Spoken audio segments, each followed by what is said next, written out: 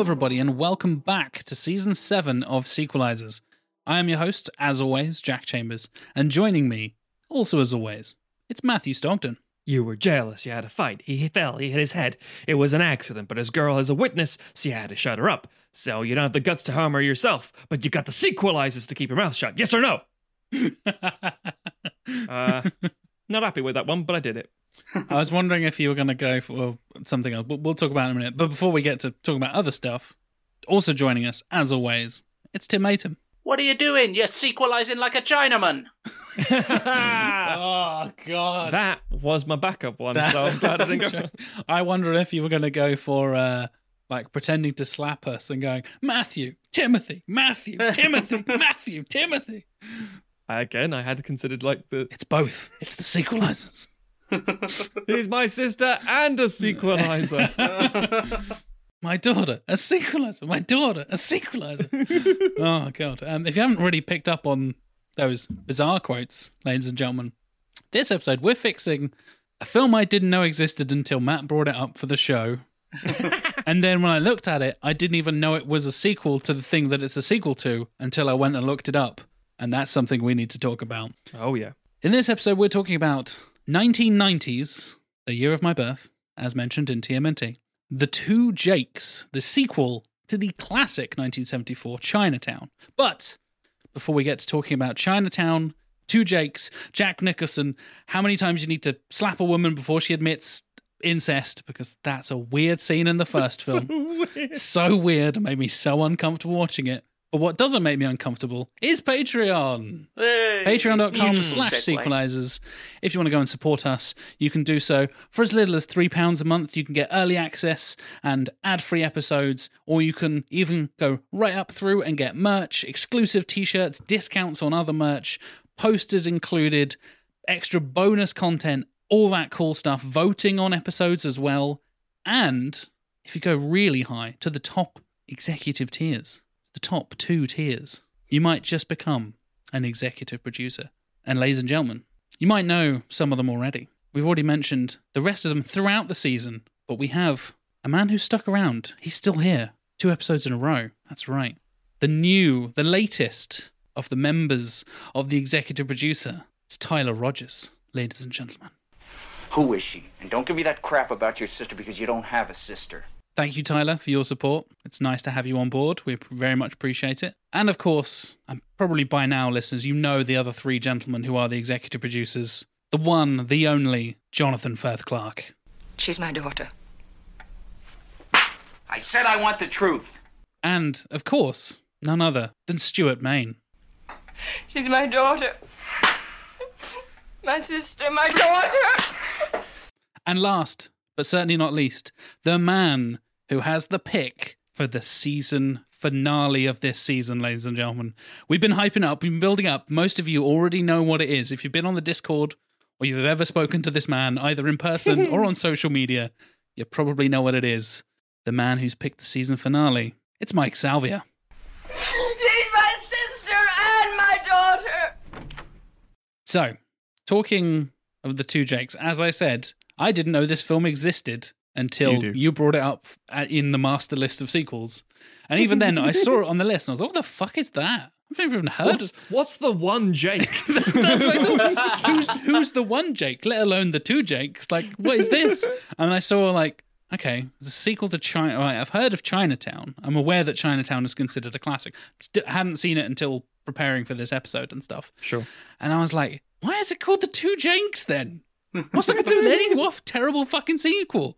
How could they possibly market a sequel to Chinatown? Like, yeah, it's the 2 Jakes. Right? Okay. That's like, I don't know, The Dark Knight Rises just being called, like, Bruce and Pals. Like, what? What? No. What are you doing? No, it's a terrible fucking idea. And spoilers, then, gentlemen, I'm the one that's fixing this episode. And we'll address that. I've changed the title, just letting you know, because that fucking title is terrible. But as I like to do, Matt, I'm guessing you saw these films. You've seen these films before, but you can't have seen either of them. You'd be too young to see either of them at the cinema, right? So you can't have seen them on release. I wasn't born when the first one came out. Yeah. And the second one, I was only 6. Yeah, Chinatown is 1974 and The Two Jakes is 1990. So, yeah. Yes. So what was your first experience with Chinatown, did you see them like, because again, they were both out, so did you see them like back to back? Did you see Chinatown then years later, Two Jakes? What's your kind of experience with the two? So I saw Chinatown in one of those classic things that a lot of film fans do. This isn't, by the way, a good confession. It never is with you, confession. Matt. It never is. That's true. I'm Catholic. All I have to confess is bad things. Just like Damien.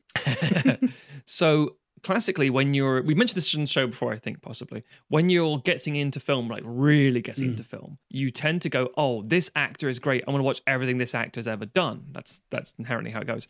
Then you go, oh no, I must love cinema more than I think I do. I know I'm going to work through like the IMDb top 250. Right. And back in like the early 2000s, like 2001 and 2, that was only starting to get a big thing. It was only just rumbling out of nowhere. So this the fact that there was a definitive list. But more importantly, from my point of view, I have, and I still have upstairs, the Hallowell's guides and the Molten Critic things, and I would go through those books and like, right, I need to see these films, the iconic films, as dictated by an old man, based on everything that's released up until 1997. At that point, that's just how you do it. So inherently, you get through the list and like, right, first thing you need to watch Citizen Kane. Okay, I'll watch Citizen Kane. And then the thing is, once you watch 5 or 6 of these iconic classics, you go, fuck, these are really good. And I'm starting to appreciate cinema a lot more than I thought. So I've started to get one of the actors. I still think one of my favorite actors is James Dean, and I mentioned this in a Patreon exclusive, I believe, and it's the idea that you start to appreciate older films because you have found them yourself as well. If it's introduced you to have a really good connection, like Jack does a lot of the time, if you find yourself, you go, oh, I've done something special now. I've gone and found it I watched it on my own, whatever. Chinatown is on everyone's lists of those sorts of things. Like, you have to watch it, and I was very confused to start with because I love noir stuff. But I for some reason in my late teens, I thought, I don't understand. It's a 70s movie, but it's noir. Because iconically in your head you think, but it can be from a certain era, surely. Yeah. Not sure what neo-noir is, all those different things that come out of it and so on and so forth. But I was drawn in very quickly, despite the fact that it seemed quite dull. And by the end of the film, I loved it. I really enjoyed it. It wasn't overly convoluted. It was very clear. There's some huge people I didn't realize were even actors in the first place, like John Huston. Yeah, I didn't put together. I saw John Huston in this, and I was like, wait, is that the same John Huston who's like directed the Maltese Falcon and shit? Like, one of the most iconic, if not maybe the most iconic noir film director. I was like, oh, so it is. Yeah, shit. Yeah, and good old pals of Orson Welles. Exactly. I was such a fucking weird personality as well for that guy. And father of Angelica Houston and John Huston things. No, not John Huston. And Danny Houston, I should say. Sorry, my apologies. Anyway, so you absorb that you move on to the next one. And then, as most people do, you get about, I don't know, 10 years later or something. And at that point, I'm in my mid to late 20s. And it's like, did you know there was a sequel to Chinatown? Like, there's a prequel to Butch Cassidy and the Sundance Kid. It's like, I like both those films a lot. I've never heard of which we nearly put in prequelizers, and we talked about that. Almost. Yeah. Almost. And so subsequently, I just sorted it out, watched the Two Jakes, and I won't go too much into it just yet. I understood it. I could see what they were doing. I didn't really care for it too much. I thought, this is fine. I think there's a big problem that it's a sequel to an all-time classic. What many people consider always a problem. The perfect movie, the best screenplay that's ever been written, etc., etc. Like, a lot of people consider the Chinatown as like script as one of the best, tightest, most perfectly executed scripts ever written. And then you follow it up 16 years later, you got a lot of pressure. And as we'll talk about in a second, there's a lot of development bullshit and hell that it goes through. But before we get into I had a big distance between the two is the answer, basically. It was a long time for me to process and love Chinatown. And again, that's almost kind of interesting in a way, because that would be what most audience members would have had. That 10, 14-year gap. Whereas I assume you guys, my experience, I watch them back to back. As I said, I for this season I've tended to watch them back to back. Sure, maybe not literally like all 3 Turtles movies back to back to back, but I've watched all of them. Yeah, over a 24-hour period. Usually, I'll typically watch like one lunchtime on a week on a Saturday, and then I'll watch the next one on the Sunday or whatever it is. Have a poo. Yeah, a 12-hour poo, and then come back, and then as I do. Yeah, so my experience is very different to that. Obviously, saw them both in 2020 within a day of each other, and as we'll get on to that, I think that affects your judgment of those films. Tim, over to you. What was your experience with? Had you seen Chinatown before? Had you seen the Two Jakes before? What was your kind of experience with the films before we got on to discussing them for sequelizers? I had not. I sort of I mean, as much as I consider myself a film fan, there's a lot of classic stuff that I have not seen, and Chinatown was one of those holes in my viewing. And I mean, it was interesting to kind of see it now and knowing of its reputation and knowing of some of the plot points and having seen, some of the iconic images and stuff like that, and then to actually kind of sit down and finally watch it.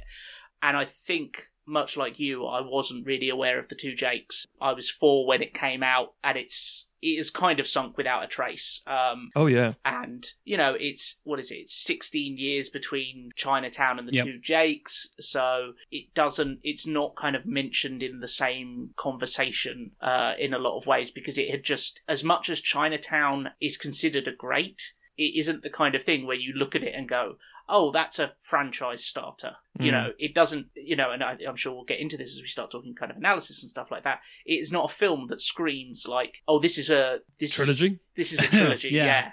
Well, the thing was, they wanted to make a trilogy, and my answer to this, and unfortunately I did actually have to write a pitch, is don't fucking do it. Yeah. Leave Chinatown alone. It's a perfectly encapsulated little thing by itself. You don't need more Jake Gittis. It's fine. It's an iconic character. I get it. And that's obviously why they brought him back. Like, you need that Jack Nicholson magic in a bottle kind of performance and stuff, which was a huge reason of why people love that film so much, because I think his performance is so central to both films. And, I mean, let's get into it with the two Jakes. He's too important of the second film because he fucking directs the thing. Yeah. And it just... Jake Gittis is just like the coolest, shades-wearing, shagging every woman he meets motherfucker in the world. A lot of golf in this movie. Yeah. And entirely too much golf. And it's just like, you're just Jack Nicholson now. You're just a cool, womanizing, golf-playing guy hanging out in Hollywood. You're no longer this, like, interesting, flawed, racist, misogynistic character from the first one. You're just like, yeah, a woman comes up to me, widow, banging her. Oh, I'll answer the phone first. Stay there. I'll bang you in a second. Let me just get this phone call. I'm going to go straight into it. That sex scene is one of the weirdest things I've ever it's so bad in my entire life. You're going to make me do it, aren't you? I was like, oh, just take the damn thing Just off. get on your knees and put your ass in the air. I was like, put your ass in the air. I'll be with you in a minute. It's like, what?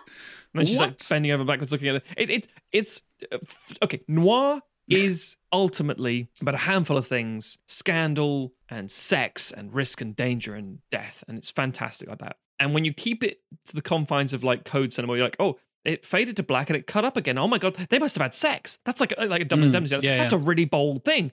That's different from Jack Nicholson literally having a close up of him reaching into a fucking it goes down the back of one the butt pants. cheek to the other. It's like, thanks. It's the most like crotch drying moment in history. Yeah, it's pretty ridiculous. Because bear in mind, Jack Nicholson is in his 50s at this point. Like, Jack Nicholson is 53. Obviously, the character of Jake also ages, but not at the same rate, which is weird. So the second film is set 11 years after the first one, but it's 16 years in real life.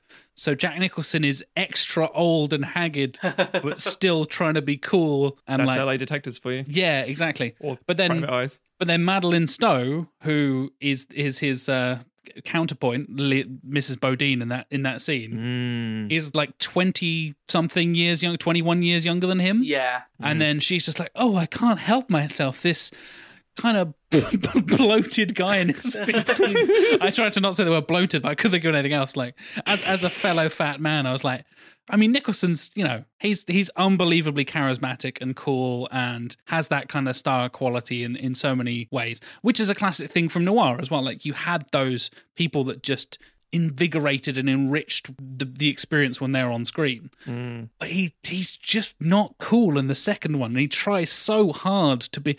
Why does he have a pair of like 1980s sunglasses in apparently 1948? It's so weird. It's the classic thing of there's a record of it, and therefore he's the first person to own them, sort of thing. Exactly. How about that? Yeah. It's the Two Jakes is such an odd film in so many ways, and I think it feels so self-indulgent on both very much so. Nicholson's part. The fact that he's the star, he's the director. The film is so centered on him, which I mean, Chinatown is centered on him, but it doesn't feel in the same, he's in every scene of Chinatown. It's kind of made subjectively in a lot of ways. Like when he gets knocked out, it fades out, and then he gets back when but they fucking love knock it out Jake Gittis. My God, well, that's a noir trope, That's a trope, yeah. He's in an explosion and he's just like, I just better put some tissue up my nose. Like, yeah. When you exploded and you did a silly like cartoon front flip for no fun. I hated that shot so much. That's so fucking stupid. After this first film takes itself really fucking seriously. The second one just has him like, whoa, like cartoon flip out of the way. Because I watched it and I was like, oh my God, they killed Jake. Fuck me. Yeah. He's just died. Oh no, wait, he's doing a front flip. What the fuck? Power Rangers leaping. It really, that is the perfect description. That is like sparks flying from the chest. Power Rangers flipping off, and then, we need to regroup and fight the putties. Like, that is perfect, Tim.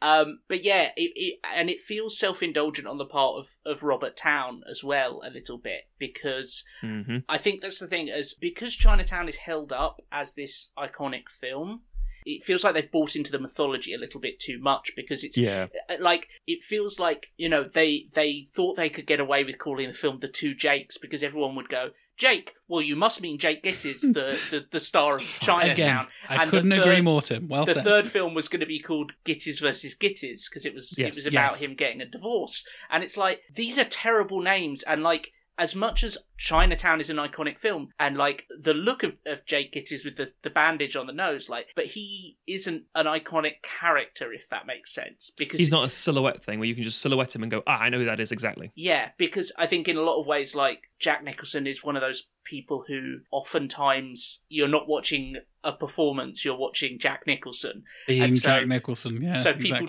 people don't think of like, like Jake Gittis, what a character. They just think Jack Nicholson's great in that film. And it's the Denzel Washington mindset. Denzel's an amazing actor, but most of the time he plays Denzel. Yes. I'm not saying him the person, but the character he's created, he'll play that one, and he plays it fan-fucking-tastically. Yeah, it's like try and name some of Denzel Washington's characters. Like they don't. Yeah, the guy for the Manchurian Candidate. The one from the other one, the dude from Training Day. Yeah. You just think of it as Denzel. Denzel, That's Denzel, yeah. And the same way Jack is Jack. Yeah. And the same way, you mean like Jack Torrance? No, that's Jack Nicholson. That's Jack Nicholson in a house. Yeah, apparently they didn't want to cast Jack Nicholson as Jack Torrance because he's too Jack Nicholson. Stephen King was like, no, I'm not having Jack Nicholson. He didn't want James Caan either. He didn't want James Caan as well, yeah.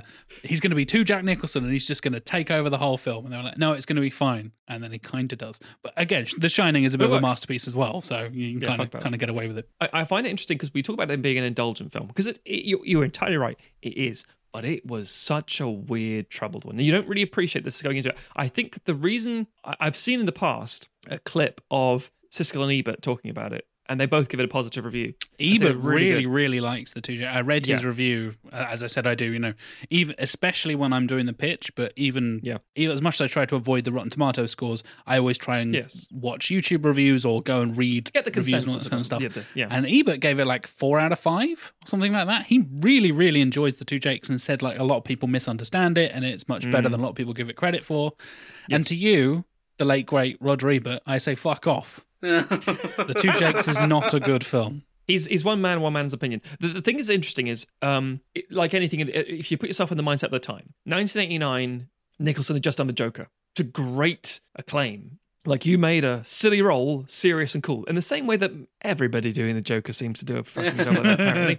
Even like, if people say like, well, Jared Leto didn't, it's like, yeah, but you know what? Everyone dressed up as for fucking Halloween. Fuck you, he did fine. They all he did had his job. Fucking, was it damage tattoo across the face and the gold they tooth. They did their thing. Fucking, so, even if it wasn't a good performance, it's being brought back for fucking Justice League, apparently, and a huge integral part of it. Yay. So, anyway, great. Point is, the time, the 90s had a huge 30s nostalgia, and even then that brought on then the bit of noir nostalgia as well. And, just very briefly, about the title of The Two Jakes and Gitties versus Gitties, you could have solved it by just calling it Chinatown, The Two Jakes, Chinatown, Gitties. Yeah, just put a code on there, or Chinatown, Chinatown Tale. It could probably work, but not on its own. Spoiler alert, my title has the word Chinatown in it.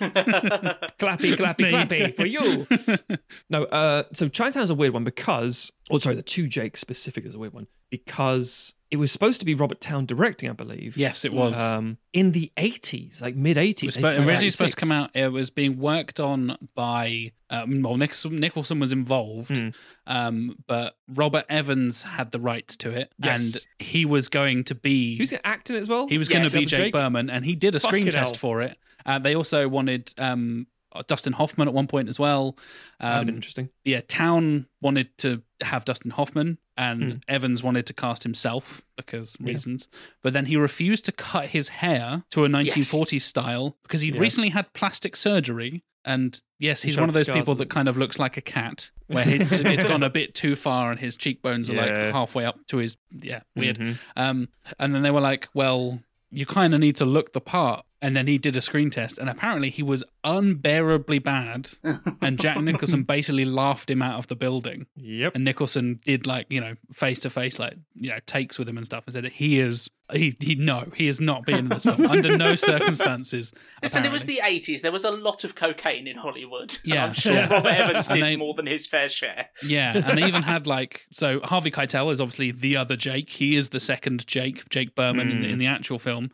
He had already been cast as a role in 1985. Yeah, Joe Pesci was in there as well. Kelly McGillis. Harrison Ford was in talks to be the other Jake at some point as well. Yeah. And what Harrison Ford film is it? There's a Harrison Ford film with Kelly McGillis in it, and that's the film they ended up making with that team instead of the two Jakes, and it came out in 1985. I'm trying to think what it was. The Witness? It might be The Witness, something like that. Which is a really good film. Yeah, really good. But it's this weird thing of it went through so many different versions, and they had to scrap a bunch of sets. It got to the point of very nearly filming and then collapsed, and they had to they lost millions of dollars on it. Yeah. So a bunch of the crew hadn't been paid, so they filed lawsuits against them, against Towne, Evans, Nicholson, as a production trio. Yes, they had to pay all of their unpaid things and also pay for the film that wasn't being made. So, say for example, they've spent 6 weeks setting up this set and stage and whatever. So a team of 100 people set up all these stages and sets for 6 weeks, and the whole filming process is going to be another 12 weeks. I'm just pulling numbers out of my arse here, obviously. No, I get it, yeah. So I suppose. Just for scale. And they were they sued them, won, and they had to pay them for the full 18-week shoot, even though they'd only worked for 6 weeks. And that basically was well, all of our production budget is gone, so now we can't make the movie. What do we do? And they were you don't make the movie. And eventually, Roy Scheider from episode 1 of Sequelizers, originally from Jaws, he was also going to be in there for the second iteration. So it's going to be Harrison Ford and Roy Scheider. They were going to get rid of Nicholson. It was a whole thing. Then John Huston was going to be brought in as director, but Huston was quite ill at the time, and he passes away in 1987, I believe, very shortly afterwards. Yeah. That's why Cross is not brought back for the sequel at all, because you can't really recast that character when you've got. He did. Yeah, and Huston's performance is so showing his own mouth. Oh, he's just the big old cigar and stuff. It's brilliant. Yeah. He's brilliant. So yeah, they originally planned to have him as director, and again, as I said, he's an iconic noir director. It totally makes sense. We need to talk about Robert Towne very briefly, because he directed Tequila Sunrise, and you go, oh, okay, but as a writer specifically, that man has been involved in Bonnie and Clyde and The Godfather, and he wrote Chinatown. He wrote The Yakuza, which is a great 1974 film. He did The Firm and Days of Thunder and a ton of Tom Cruise films. He did Mission Impossible 1 and 2. The first two Mission Impossibles, yeah. He's a genuinely accomplished. So in other words, a classic Sequelizer fix. Who do you get to film this? Or the director? It's give it to Towne. He's a good shout. Except a lot of shit went down, and that's why, for example, it's quite interesting. It's indulgent because just to make a personal tangent, shall we say, Jack Nicholson is an interesting choice. I wouldn't say a bad choice. He's an interesting choice, just in general from his own experience and stuff. And the fact that he has done a few films at that point. He's been directing since the 70s, technically. So he's been doing bits, but not really major. He's directed a handful. Bear in mind how long his career spans back to the mid-50s. He's 5-6 decades. He's directed 7 decades of films. 3 films in total or something like that, I think, pretty much. So he's competent enough to be around the industry. He knows his stuff. It sort of makes a bit of sense. But as somebody who's directed and acted at the same time, you have to either be incredibly upfront and vocal with your crew, or alternatively, you need to trust them like a motherfucker because you don't have the time to watch every single take back. You have to trust your cinematographer. You have to trust your crew around you to get the stuff. And I think there's so much of this movie that he's like, get this, or whatever. And Chinatown is made up of these really beautiful, long takes on tripod and that just hang for so long and so perfectly. Just two people talking and it just sits and it's framed magnificently. And it's just like, this is glorious. Two Jakes has a lot of similar stuff and tries to emulate it, but it feels very flat by comparison. And the performances aren't bad. And again, I can't stress enough, Robert Towne wrote both scripts. Yeah. So you'd think they'd be... There's a scene in particular, which, much like the sex scene, I kind of want to go into a little bit of a tangent about very quickly, because it goes on too long and it's not really as urgent as should be, has no real plausibility, and it's like completely nonsense, but it feels also quite important. So at one point, the cops pick up Jake because he is in fact a private eye. He's not a lawman, as it were. He's not in that same regard. He's a detective, a private detective, sorry. And obviously, you have a little bit of like clouts with the law, and he's got his license to practice, but he's not a cop. And it's important to establish this because Americans never talk about it. And when you watch films as a kid, you're like, I don't understand. Why are the police angry with him? It's like, because he's not a policeman, but he's a detective. It's different. Because anyway. They hint about him having experience in the police force, and that's his ties to Chinatown.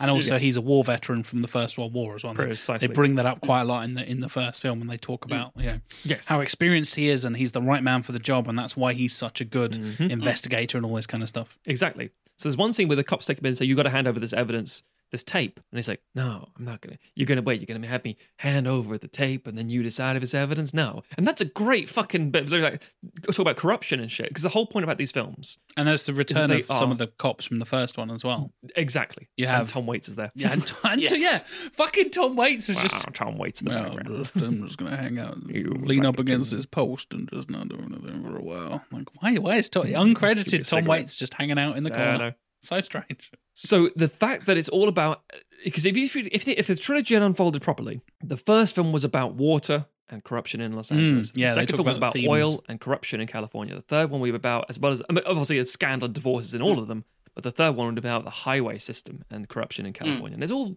genuinely fascinating to people who are fascinated by that stuff. But anyway, so he's got the corrupt cop situation, and it's all sort of flashbacks to Chinatown that makes everyone uncomfortable.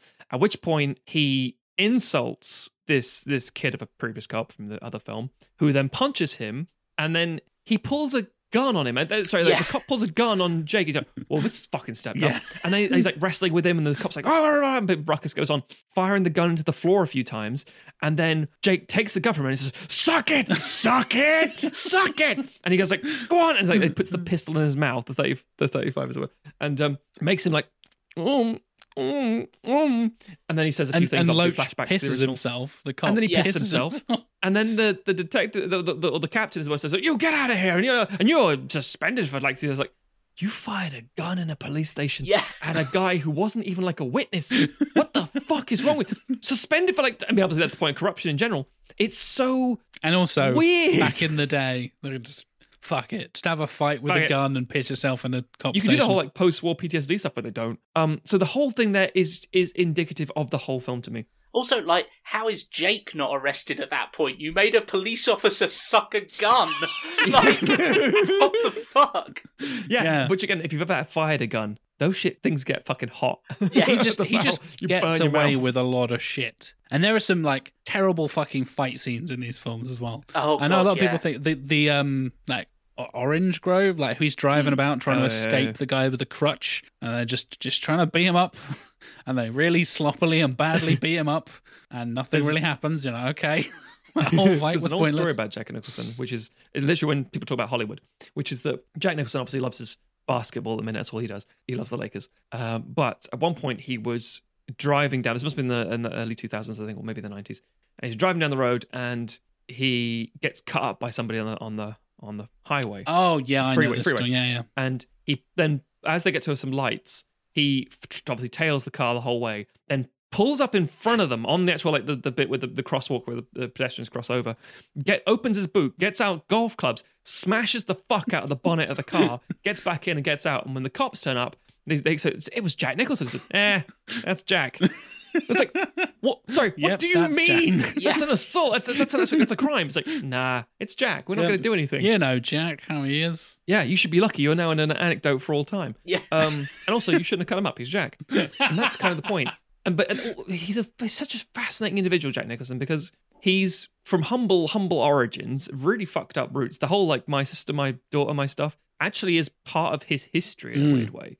Not directly and intentionally, because of the classic, when someone in a family out of wedlock sort of thing had a kid, it was a scandal. So it's like, oh, that's just my brother. It's like, no, you had a kid. And you're just, you were young and a teenager, and it's the family, the classic, old Irish Catholic. And he has a bunch thing. of like bastard sons and stuff, just it's all over. So weird. Kind of Boris Johnson style, like at least 6 children. You're like, yeah, 6 to 7. Jack's going to be Jack, Yeah, and then you've got the thing where people. I could get away with that with my name. That's not fair. Do you want to father a load of children randomly? I mean, no, but I want to get away with shit. Like the cops are like, that's Jack. Everyone's get away with shit. That's humans in power. It's weird because when he's interviewed and stuff, he's surprisingly humble, and he will take certain jobs and things, and he goes 100% on everything he's on, and I think he's still the most awarded male Academy Award winner because he's won 3 Oscars, I think. Is he really? Bloody hell! Yeah, he's one of the only ones I think. I don't know if that's still accurate, but it used to be a big fact. But classically, whenever he's interviewed and says, people have said, you are the best of all time actor. You are the actor. What do you say to that? He says, well, obviously, that's stupid. It's Marlon Brando. Come on, man. It's Brando. And so when people are like, who's the greatest actor of all time? Brando's name circles partly because Jack Nicholson always says, well, you think it's me, but it's not, it's Brando. And you're like, oh, interesting. Point I'm trying to get to is the man is larger than life. And while in the Chinatown early in his career, which is a fucking amazing career, he plays a character who's a goddamn weasel, and he's like, I'm telling this joke. Hang on. Oh God, the joke that makes no fucking sense. I don't get it at all. I get it, but it's racist and gross. It's racist and sexist, and comes from a time where like you get married and that's supposedly the person you only have sex with for the rest of your life, kind of thing. Yeah, and I kind of fuck it. I understand that, but I remember having to go over it. And I was like, I don't understand. Anyway, but then you get to the second film, and it's like, nope, big dick swinging Jack here. I'm going to play off it. I'm going to play golf all the time, just because I play golf all the time. It seems like a fun thing to do. Nothing can really get through to me. Harvey Keitel's character is this all over the place kind of guy, but don't worry, because of my fucking friendship and the fact we both call Jake. Hey, what about that? And we wear the same shoes because reasons. Because of that, fucking hate by the end of the film, the character's like his fucking best friend or some shit. I knew that was going to happen. I knew they did like, hey, my name's Jake too, and the shoes and stuff, because I'd heard of that. I didn't realize it was the opening fucking scene. And they're just like, hey, buddy, hey, check out your shoes. I'm a Jake too. Well, Jiminy Jillikers are the Jake. Isn't this exciting? We're just like, turn to camera, the 2 Jakes. 2 Jakes. Like, fuck off. I mean, do it subtly, for fuck's sake. Fair. Why did you say that name? Well, yeah, exactly. Yeah. My mother's name's Jake too. Must save Jake. What? Jake Wayne? No, Jake Gillis. It's almost universally accepted that Chinatown is a masterpiece. The 2 Jakes is interesting, but ultimately forgettable. I think that's the general conclusion. However, and I'm curious here for a second, if there's a theory or a running theme for season 7, it's controversy, apparently. Oh, yeah. Controversy that is a storm in a teacup. Yeah. Because it's never controversial. Jack, I believe, gave us another classic in the Messenger. Oh, we're going to record in a couple of days. Oh, yeah, no problem at all. I've got a controversial take. Yes. It's like, no, you don't. You never do. But maybe today is the day. Maybe. What's a controversy? What's a controversial opinion? I thought Chinatown was okay when I first saw it. Okay. And then the 2 Jakes made me appreciate it as a good film. Does that make sense? Like, I don't think I appreciated Chinatown until I saw the 2 Jakes. And I think viewing them almost back to back made me like Chinatown a lot more. I think if I'd had more separation, I wouldn't rate Chinatown that much. I wouldn't even. I don't think that's as controversial as you might initially think. Just because whenever someone goes back to watch a classic, you always go, oh, yeah, I get it. It's pretty good. Yeah, because all the tropes are so ingrained. Oh, I've seen that joke on The Simpsons a million times before. Precisely.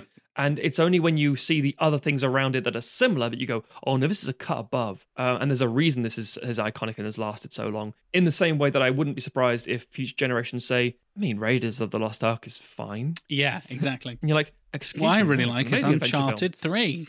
Yeah. It's like, no, I like Aquaman. That's my kind of adventure movie. It's like, Ugh. fuck, I'm going to fucking...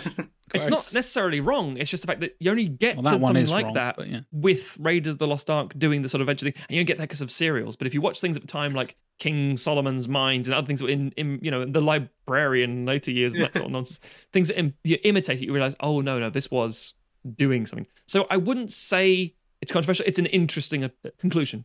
I get that. I would actually agree. Hey, I nice. was a little underwhelmed by Chinatown. Excellent. Good. And I think a lot of it is that context of the stuff that it's doing that's innovative has become so imitated that watching it now for the first time, you don't understand that without the context of like what other stuff was like at the time, etc., etc. I found there were some things that I found surprising about it that the two Jakes then made worse. Not that they made Chinatown worse, but they made the same errors but more egregiously. I basically. couldn't agree more. I feel like that summarizes the two Jakes in general. It's like, it takes the bits of Chinatown and then just makes everything worse.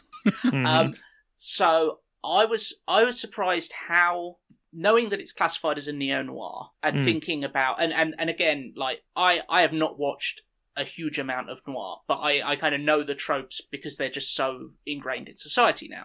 Sure. I was surprised how like bright it was without it feeling like there was particularly attention drawn to the fact that it was very kind of Californian. It's Broad sun-bleached fucking and daylight in LA. Yeah. There's very little that takes place at night.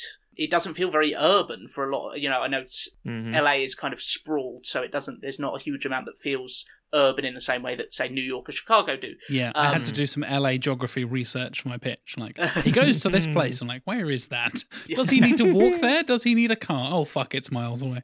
And again, like, Two Jakes feels even more bright and sun-bleached and very 90s in its cinematography. It really does, yeah. It doesn't, it doesn't feel like a period piece in a lot of... And I don't know if that's just because... Couldn't agree more. We're far enough from the 90s that the 90s aesthetic is very distinctive we now understand that in context, right? Like, I would say very quickly, it's interesting because we talked about this in the Turtles episode about the idea that a 1990 film is a 1980s film. I was about to say that, yeah. It wouldn't feel 80s, it feels 90s. So at the time, it would have been really progressive as well. So it'd be like shooting it with, just as a contemporary equivalent for a second, imagine a very mid-2010s Nolan look that Wally Pfister kind of like very interesting tones, or like a very Fincherian sort of Social Network. Imagine that look for a second. Oh, it looks so contemporary. It looks so fresh and new and forward-thinking, like, yeah, but you've just immediately dated it into a time period. Yeah. That you're about to go into. It weirdly, like, just from the look of it, it reminded me of a very bad film, Lawrence Kasdan's Grand Canyon, which came out a year later. But anyway, the other thing that surprised me, because there are certain parts of both Chinatown and the Two Jakes that feel very noir in their tropes. The treatment of women, which is pretty awful, and I don't think Robert Towne can write women at all. Nope. I agree with that. And we'll get probably more into the Two Jakes because the women characters in that are just... I mean, we've already talked about the sex scene, but there's plenty more to talk about as well. Oh, yeah. But the thing that surprised me that is, to my mind, a noir trope that is completely undone, especially in the Two Jakes, is that Jake is pretty successful. Like, in the first film, he has people working for him. He has this established agency. He's doing all right for himself. In the Two Jakes, like, he's a member of a country club and he's got a whole building that works for him and all that kind of stuff. And I'm like, I thought all noir detectives were meant to be, like, down on their luck. And it feels really weird because he feels so establishment in the Two Jakes. Because he's Jack Nicholson. Because he's fucking Jack Nicholson, yes. Exactly. And this is really interesting because to kind of slightly pivot to me, like, teasing my pitch here, you've brought up a lot of different things and both of you guys said, like, oh, they could have done this, but they didn't do this. They could have done this, but they didn't do that. I've done a bunch of this in my pitch, and I've been really nervous about this pitch because, and I don't know how else to word it, but like, this is the film I knew the least about going into it of the ones that I've written. I probably put the most pressure on myself for the Thing pitch, as we've covered extensively, that was the hardest writing job for me so far. And like Dark Knight Rises stuff just came off the top of my head because I've been planning that for ages, whatever. But my process for this was like, how the fuck do I do a sequel to Chinatown? I'm a kid born in the year that the sequel comes out. how the fuck do I do a sequel to the classic like noir from the 70s kind of stuff? And you guys have touched on a couple of things. Obviously, listeners, we're going in blind once again. The other two have not seen my pitch. They don't know that I've hinted at the title. They don't know the title, don't know the director, don't know who's in it. They don't know the plot, nothing. If they scroll down the document a little bit, they'll see it there. We have a little shared Google Doc, but we'll get into that later on. But he's very interesting. Go some of these peek points, at your Christmas presents. Yeah, exactly. Some of the points you guys are bringing up, I'm like, oh, thank God I addressed that in the pitch, because I've been really nervous of like, we both. I think we all do that. Is this just a bunch of shit that I've just made up? Yeah. And people are gonna be like, well, that's not Jake Gittes. I'm like, I don't know. Nothing worse than in the first hour of our show, us all saying, you know what the fucking problem is? You don't do this, you don't do that, and it's like, oh no, my pitch. Oh no, I've done all these things. To be fair, though, and it is, I genuinely think, an important statement to make to defend Jack before we even go into this. Chambers, not Nicholson. Chambers, not Nicholson. The two Jacks. Oh. We did it. Thank you very much for listening, everybody. We'll see you next week. But played on a sultry trumpet. Oh. That works. So I was going to say that even the writer of Chinatown, who worked on some of the biggest and most successful films, and in a year where he won an Oscar against films like The Godfather Part 2 and the adaptation of The Great Gatsby and Murder on the Orient Express, he won an Oscar for Chinatown. Even he couldn't make a good sequel to it. So Jack, there's less pressure on you. I guess so. Yeah. You whatever you produce, I'm confident it'll be interesting. But I think the thing that's be interesting to me is, I think, threefold. The first one is going to be very easy, and you'd have to tell me this now. It's if you bring Jack Nicholson back, because I think you can't have anyone else other than Nicholson, in my opinion. But we'll see what you do. Again, like I said, they thought about recasting the role, which I think is very interesting. Very, very weird choice. I shall say nothing yet, but we will get into that. All of their choices are very, like, Harrison Ford is such fucking a different Ford. energy to Jack Nicholson. Late 80s, post Return of the Jedi, Harrison Ford. What a weird fucking choice. Yeah. In age where Blade Runner is still his other noir film. I guess I'm Jake Gittes now, so I can. He was a good guy. He used to be in the war. Suck this gun from me. It's the whole point of Nicholson is that he's this like barrel of energy that keeps the momentum of the film going. That is, for better or worse, in the second film, I think for worse, but Nicholson is that center, that charismatic, gooey center to the whole thing. But because in the first film, even though he's Weasley still, but he's got that energy. He's high. He's got come on. He's a shyster. He's trying to he makes people think he's important and cool, even if he's not necessarily that cool. And he kind of gets a bit of celebrity status. He's in the newspapers. He's in the headlines. Or the ladies want to fuck him for some reason because he's Jack Nicholson. He's Jack. That's Jack. Sorry, carry on with your points. There are two other points, and that is going to be your director and your year. I think they're going to be vitally important. I'm not going to say anything what I expect or think, but I think you'll get from me a reaction of okay, or yes, boy. Unsurprisingly, those are the two things I spent the most time in terms of obviously I spent the most time actually typing the pitch out. Yeah. But in terms of word to time ratio, do you know what I mean? Picking the director. I mentioned the difficulty picking director for my TMNT thing. Once it all slotted into place, I think it made sense. And funny enough, and this is teasing at the year here because this is relevant, John Huston was one of my forerunners for being a director. Oh, so you're going potentially late 70s, early 80s? Potentially. Mid-80s, or whatever it be. It's before, let's put it this way, it's before John Huston dies. So, yeah. And that was a huge... We'll obviously talk about this in more detail in a sec later on in the episode, but that was a big consideration for me. And then I found someone else who I thought, that might work, and that might bring something a little bit different, a bit more interesting. Okay. That's what I've gone for. But I mean, I've also changed the year. I've changed the title. I've changed the director. I've not done the classic fixing it a little bit. I've completely kind of scrapped it. But we'll get into that. We're teasing the rest of the episode. We'll get into that later on. I mean, next episode is my episode 9, and I've said it in 2027. It's being released with an AI director. So Are you the only person who's? No, you've both done future pitches because Tim, you did the streaming release exclusive thing, right? And then Matt, you did Zulu. Zulu. Yes, Zulu. Yeah. With that was later. That was the end of it. That was coming out this week Now. equivalent, wasn't it? Yeah, to go alongside as an alternative to June. But equally, in our universe, the coronavirus was handled very, very well. Yeah. Oh yeah, Because if yeah. we're It gonna was fix all everything fixed by then, better, and then the we fucking got sequel to the Spanish flu. Yeah. then yes, we're going to and we got Steve McQueen just being like, "Yeah, I've sorted it, mate. No worries, everything's problem fine." solved. Oh, if only we lived in the Sequelizers universe, right, lads? If only. People always say it. Yeah.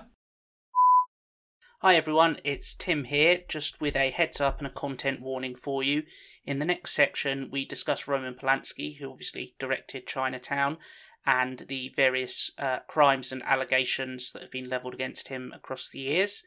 If that's something that you don't fancy listening to, then you can jump to approximately 58 minutes, which is where we wrap up our discussion and move on to ads if you're listening to an ad version, or straight into Rotten Tomatoes if you're listening to an ad-free version. Hope you enjoy the rest of the episode, and thanks very much for listening. I think I do want to briefly touch on this because we've obviously talked up Chinatown, although Jack and I both were a little more kind of... Are you addressing the elephant in the room here too? Yes, I feel like it's I probably thought so. worthwhile. Speaking of controversy, yeah. Shit. We're talking about Rush Hour 3's amazing actor. Yeah. The Man with Knife. Yes.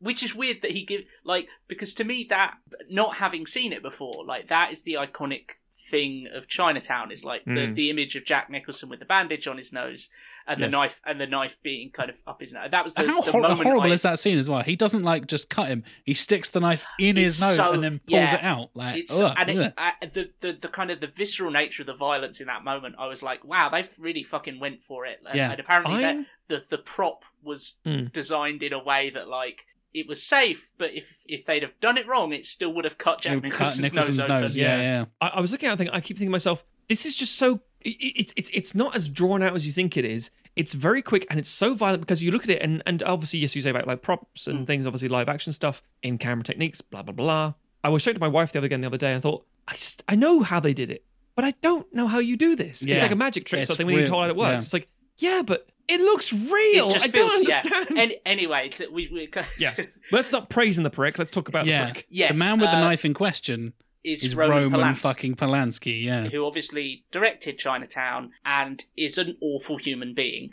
Oh, yeah. We've talked about controversial figures. You know, we got in a fair bit of trouble talking about Johnny Depp and that whole thing before. This is on another fucking level. This is evil. The Polanski stands. The evil and infamy that I don't think we've probably addressed on this show before, because this is one of the most famous cases of, I think in my opinion, of like the sexual harassment stuff that's been going on recently. This is a kind of legendary case from before, to the point where Polanski fled the country and has never been back since. This is...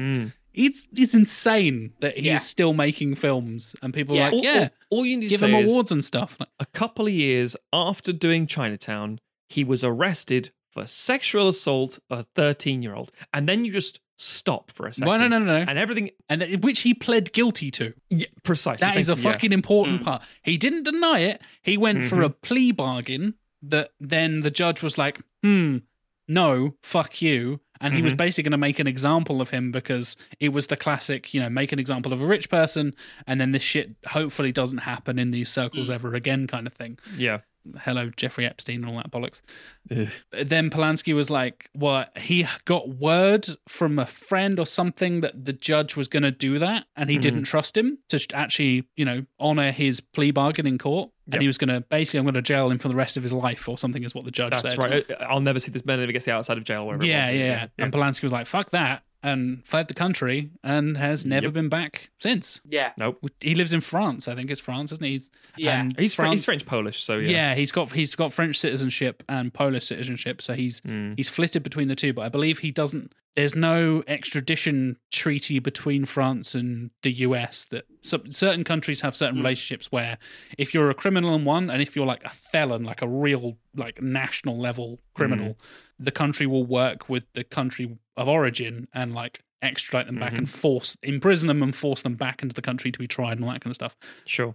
France at the time, and I believe still to this day, does not have that relationship with America. So Polanski's just kind of gotten away with it. And Very much so. And it's terrifying. In the early 2000s, I remember this distinctly myself because that's when I started learning about it. Obviously, just, you know, a couple years before I watched Chinatown, I was like watching a few other Polanski films, like, oh, this guy's really cool. He's really interesting. Because you don't know these things. Internet's a thing, obviously, but not in the same way. Think, oh, wow, the guy that did Rosemary's Baby, that's so cool. And then aforementioned Rosemary's Baby, we talked about it on the Damien episode. And then he did The Pianist, and everyone went, this film is astonishing. The Pianist is the one that made me aware of Polanski. Yes. Yeah, same. And Weinstein tried to stop him getting an Oscar by labeling him a child rapist. I say labeling. Layers of irony there, ladies and gentlemen. And Polanski blamed him. He's like, well, how dare you bring up the focus again on this case? It's been and that was dismissed one or of dealt with. Weinstein's defense was like, no, this is all a conspiracy theory built by Roman Polanski to cover himself up. I've not done anything wrong. This is all Roman's doing. Like, I'm the good guy in this. I want to get Roman Polanski to answer for his crimes. And if you've got Weinstein claiming to be the good guy against the other guy, fucking hell.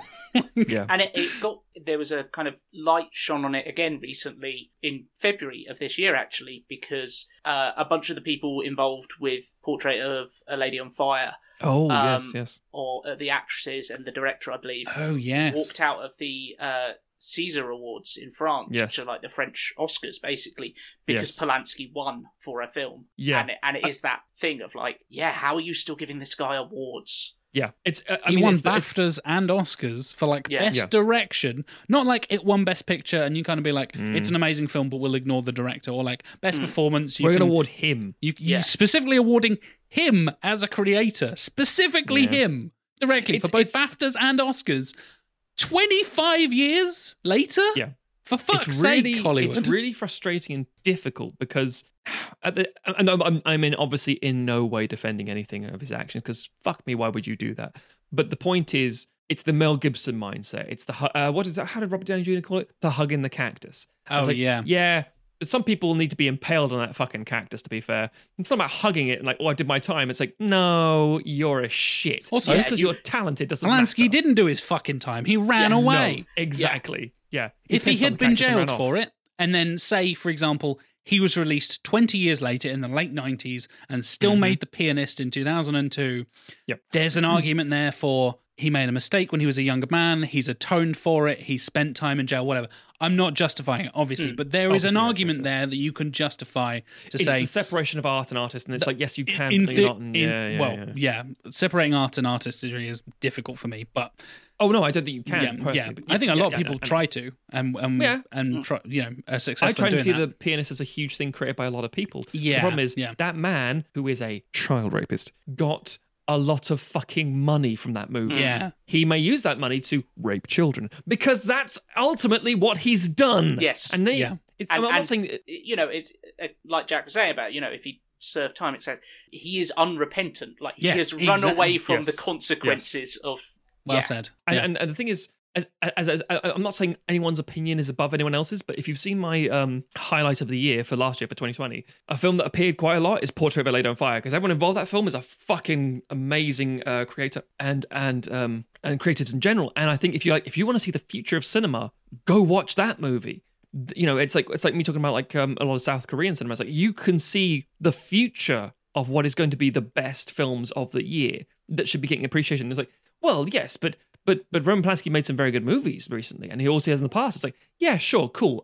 Let's put them in a historical vault as a novelty then, and we can watch them and say, that's a good film. He's a weird guy. He was also in Rush Hour 3. You know that's how we take away awards, like Jimmy Savile is no longer an OB or MB or whatever. Yes, honors and things. Yes, you're stripped of titles once you're discovered that you're a monster, and unfortunately, it happens more than we'd like to think that it does.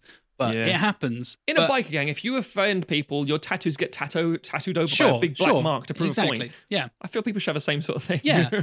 But the whole thing with this, and I know we're kind of harping on this, but it is such a huge subject to talk about. Like, he didn't win the Oscars and then rape someone. And that's someone being a 13-year-old, need we remind you. This is some serious fucking shit that years later, where it is basically confirmed that he did this thing, and he pled guilty to that thing. They award him significant awards that, as you said, Matt, not only give him like validation and like critical acclaim and Gives him acclaim power. from his peers, and like, oh, maybe he's all right now because he won an Oscar. That shit happens whether you like it or not, Yeah. because, well, the Oscars and the BAFTAs gave him awards, so he can't be that bad, and people don't go and look up the fucking case and see that, no, he pled guilty. Like, it's giving him validation. Yes. After the event, it's bad enough that you have to like take away things from people that you discover later are monsters. But you know he's a monster. You knew at the time. And you're yeah. giving him awards that bring on fame and more power to do more shit like that. Granted, It sounds- we don't know that he's done the whole, like, you know, had sex with more people underage and built a ring or Yes. whatever it is. Like, we don't know that, but there is acclaim and power and money that comes with those awards. And as much of a, you know, symbol of nothing they really are, they do mean something in the Hollywood circles, for better or This worse. is what we were talking about in our Oscars episode. It means something because it sends a message to the world. Yeah. It's like, It's he's a message, all right. It's a message of acceptance for a Yeah. fucking paedophile. Yeah. And I That's think not I was gonna say acceptable. I know we're being controversial on the fucking sequelites. I know some people I don't just think this is disagree, controversy at all. disagree No, with our but, political views, but they acknowledged and validated a fucking paedophile. How Yeah. are more people not outraged? But I know a lot of people are. Like you said, people walk out of cinemas and stuff. But like, fuck me. Yeah. That It's 'cause it's swept blows under my the carpet. mind. It's not common knowledge. I mean, this is a very flippant way of looking at it, unfortunately, as a segue, but we do have this, and I don't want to say responsibility, that's such a heavy word and a loaded word, but it's important to add it. We do have a responsibility on sequelizers. We talked about this in the fucking X-Men episode. It's like, the logical choice is to bring Bryan Singer back, but we know what Bryan Singer is. So do... As I said, we've touched on Brett so Ratner, Bryan Singer, Joss Whedon. We've talked about these people before. Do we create an environment where we bring back Kevin Spacey for a certain role? It's like, Ugh. what do I do? So it's like, you have to remove it. It's like, why are you removing him? Because we know what we know with hindsight. Yeah. Logically at the time, and this is the point we always point out, we never know anything behind closed doors. We could easily know in a couple of years' time, go, shit, we've got a whole episode in series 4 where we talk about insert name here. How much as the we greatest love actor, certain- greatest director. yeah, We love him exactly, so yeah. much. And it turns out he's the biggest monster of all time who time traveled and fucking killed the Lindbergh baby and then told Hitler about, hey, maybe you should do this as well. And I was like, oh my God, he's the worst human being with time travel. Hyperbole and stupidity. I know, Yeah, but what I'm trying to say You're is making that- it facetious for the point of exactly to take it away from the thing. the horror of reality. Precisely, thank you. So yes, Polanski fucked up. Chinatown, amazing movie in spite of him as well as because Yeah. of him, as it were. So we acknowledge that, we know that. Unsurprisingly, from my ranting about him being a paedophile, I didn't bring him back as director for my film. I Shock assume and he was horror for everyone. busy I'm not being sure. in America. He's Yeah. busy being a paedophile in Europe, so he's not directing my film. We should probably get round to seeing what Jack has done with this, because while he may not have used Polanski as director, he's releasing it in 2018 with some visual effects to create digital Roman Polanskis in every role. My main character is Man with Knife. It's the man Can with you knife story. Can you fucking imagine? My God. No, and I felt dirty just even suggesting it. Before I get into my pitch for fixing the two Jakes, we need a couple of words from a couple of sponsors. First off, you probably know them already. It's Stitcher Premium. With Stitcher Premium, you can listen to all of your favorite podcasts ad-free, and you get some bonus content thrown in there as well. Not only is Stitcher a fantastic little podcast listening app, it's full of Stitcher original shows you can only get on that app through Premium, bonus episodes, comedy albums, and loads more, available for just $4.99 per month, or $34.99 per year. You can go to stitcher.com/premium and sign up today. And if you use the promo code Sequelizers, spelt as it is on your current podcast listening device, you get an extra month for free. So you get 13 months for $34.99. If that's not a bargain, I don't know what is. And I can't remember Tim's tagline that he came up with for Stitcher that was really good a couple of weeks ago. Because it was really good. Stitcher, it'll do you one.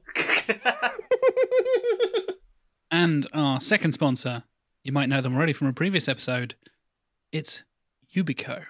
I want to tell you about Yubico. Yubico sets a new world standard for simple, secure logins, preventing unauthorized access to computers, servers, and internet accounts. With the YubiKey from Ubicode, it's a physical security key using two-factor authentication to protect all of your accounts. As more of us continue to work from home, it's more important than ever to protect your secure information. So what can you do to protect your accounts? Yubico is offering our listeners $10 off your next purchase of $100 or more using the code POD at yubico.com. That's yubico.com using the code POD. Say hello to YubiKey and goodbye to account takeovers. You don't need to hire a detective to find out where your shit has gone because you've already got it locked down. In the modern, you don't need a Jake Gittes. You've got it all locked down already. See, I was going to say, far safer than a floor safe that you can drop a grenade into. Brilliant. And then it's a smoke grenade because it's a joke. What a weird character that dude is as well. So strange. It's a grenade. You've been in the war. What? So I'm on Rotten Tomatoes duty, and I've got an interesting variant for you. Oh, interesting. But before we get all the classic noir films, that's Chinatown, The Two Jakes, and Big Trouble and in Rush Little Hour China. 3. The Roman Polanski hint. Before we get to the variant, let's get the scores for the first Chinatown and for the sequel, Two Jakes. So for Chinatown, I very nearly had it spoiled for me, and to even the score here, I had a hint. I will give the hint to Matthew as well. That's fair. Thank you.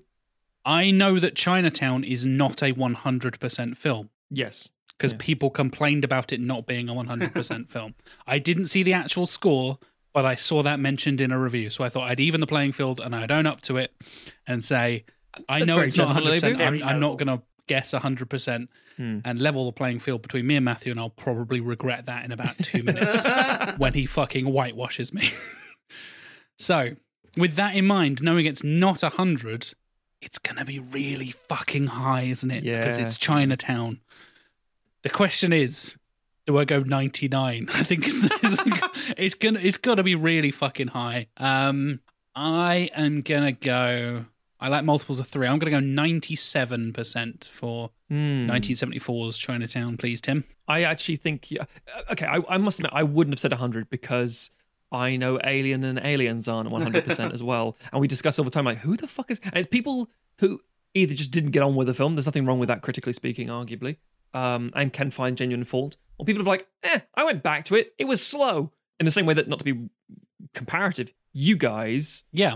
But then also, you wouldn't have given it a negative review. Like, this is a bad film. See, that's the thing. Yes, exactly. Again, with Rotten Tomatoes, it's a positive score of more than 60%, or 6 out of 10, or 3 out of 5. That is considered positive. Anything lower than that is considered negative. And this is the percentage of positive reviews since the film's initial release. Who gives Chinatown a negative review is the question. A dickhead. I can understand people, like you said, not thinking it's a masterpiece, but giving it less than 6 out of 10 seems a bit drastic. It would make, if it was 100%, I'd be like, yeah, that makes sense. Do you know what I mean? Paul, is he a critic? If you have a YouTube channel, apparently you can be critics sometimes. Anyway, so a quick tangent. I saw, bizarrely, after I've written my own review for Wonder Woman 1984, I saw a 3 out of 5 as a big splat and a 3 out of 5 as a red tomato. And I thought, wait, what? Stop being so fucked up. Anyway, not the point. I wouldn't have said 100%, as I say. I would equally go very high 90s. I'm going to say, did you go 97 in the end? I did, yes. Fuck, I would have gone 97. 95. Okay. So, The Two Jakes. Tricky. It's got to be lower. Because Siskel and Ebert loved it. Well, yeah. I don't think it's as low as I think of it, because I have a lot of problems with that fucking movie. Sure. What would you say would be a score you're happy with? In terms of Rotten Tomatoes, or in terms of my in terms score of out Rotten Tomatoes, not your actual thing. What do you think would be like, I would agree with that. What would make you like, that's an acceptable? 65? Sure. I'm going to go, yeah. So around about the 65, please. Give it roughly a 30% drop off. I think that seems reasonable. It's still, for one of, there's some good performances there. There's some decent, directing and stuff in certain places. Yeah. There's some batshit silly stuff. And I wonder if some people might like, well, it's Chinatown. It's just great being back in that world, isn't it? That would be classic my opinion noir, as well. LA bollocks and all that kind of stuff. So similar with you, like the 97, I actually would probably go a similar thing, just because a 70 feels way too fucking high. 60 feels kind of low. I think, somewhere in the middle there, I think makes sense. Let's go bold. I think it would have been returned to form, and they said, "Oh, this is great, treading the boards again." This is Nicholson, a magnificent." powerhouse performance from good old Jack. Saves a film that was, in development hell. He pulls it through. 70%, 71%. Oh, okay, interesting. So, my final little challenge for you guys. We touched on it earlier. What's the twist, Tim? Jack Nicholson has had a extremely long career as an actor. As a director, he has three films to his name. Oh, God. He has The Two Jakes. He has 1971's Drive, he said. Yeah, which is about I did look this up. Basketball player who has an affair with a professor, with a professor's wife. While his college roommate tries to avoid the Vietnam draft. Yep. And then in 1978, he directed Goin' South, and that's Goin' with GOIN apostrophe, which is a Western comedy about an outlaw played by Jack Nicholson, who marries a woman to avoid being hung. So I'm going to say this right now. I've seen them both. Have you really? Going South is actually quite funny. It's actually all right. Nicholson does. Literally, I remember correctly when I was a kid. I remember the poster or on the video of it, and he's got this wry smile on his face, and his all eyes are up, and it's very it's fine. It's okay. It's functional. And Drive, you said, I don't think I've seen it in a long time, but I remember Bruce Dern being quite good in it. I didn't know. Unsurprisingly, Matt's seen them both. I didn't know they existed until I looked them up for the episode. Welcome to Sequelizers, everybody. I'm not going to ask you to rate them, but I am going to ask you, what do you think of his three films? Is the highest rated on Rotten Tomatoes? So going on the fact that we think that you think Two Jakes is 71 and I think Two Jakes is 65. Correct. Is Going South or Drive, he said, higher than the ones that we've predicted? The fucking hell. This is deep, man. This is multi-layered. I'll come right out of the gate. You've seen them both. So you tell me. My experience of it, I think Going South being another example of Jack directing Jack at the height of his, well, not height, but a very strong point in his career, the late 70s. Because that's, again, post-Chinatown, isn't it? It is, yeah. I think it would be them. I'm going to go with Going South being his highest rated. I don't know what it would be. I was going to say 75, not that fucking high. That's exactly what I was thinking. You motherfucker. I won't exactly count what I this was thinking. Towards the clean sweep. Sure. Thing. So if you want to go for the clean same sweep one, of then two. that's fine. I will go for Going South. I also think that's probably the highest rated. Sure. Okay, so again, I'm guessing somewhere in the 70s would make sense. We're back in clean sweep territory. Oh shit. Here we go. And it goes to Jack. Hey! Not Wait, 100%. my name's not Jack. Chinatown. Yeah. Jack said 97. Yes. Matt said 95. It's 99% fresh. It is 99. Holy Fuck. shit. With an I knew audience it was rating of controversial. It's 93. Yeah. Yeah, that makes sense. Yeah. Two Jakes. Jack said 65. Matt said 71. Jack, you got it spot on. 65% fresh. Oh. And Matt kind of gave it to me. Piss. Should have just jumped in with my You should, yeah. Piss. You should have done. The audience 65, rating for Jack? the Two Yeah, Jakes, sure, man. considerably different. 38%.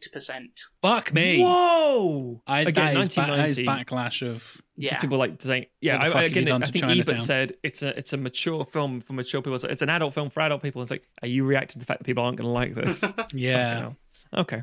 Interesting. I disagree. I don't like I said, I don't particularly like the film, but 38 is brutal. Yeah, that's a bit harsh.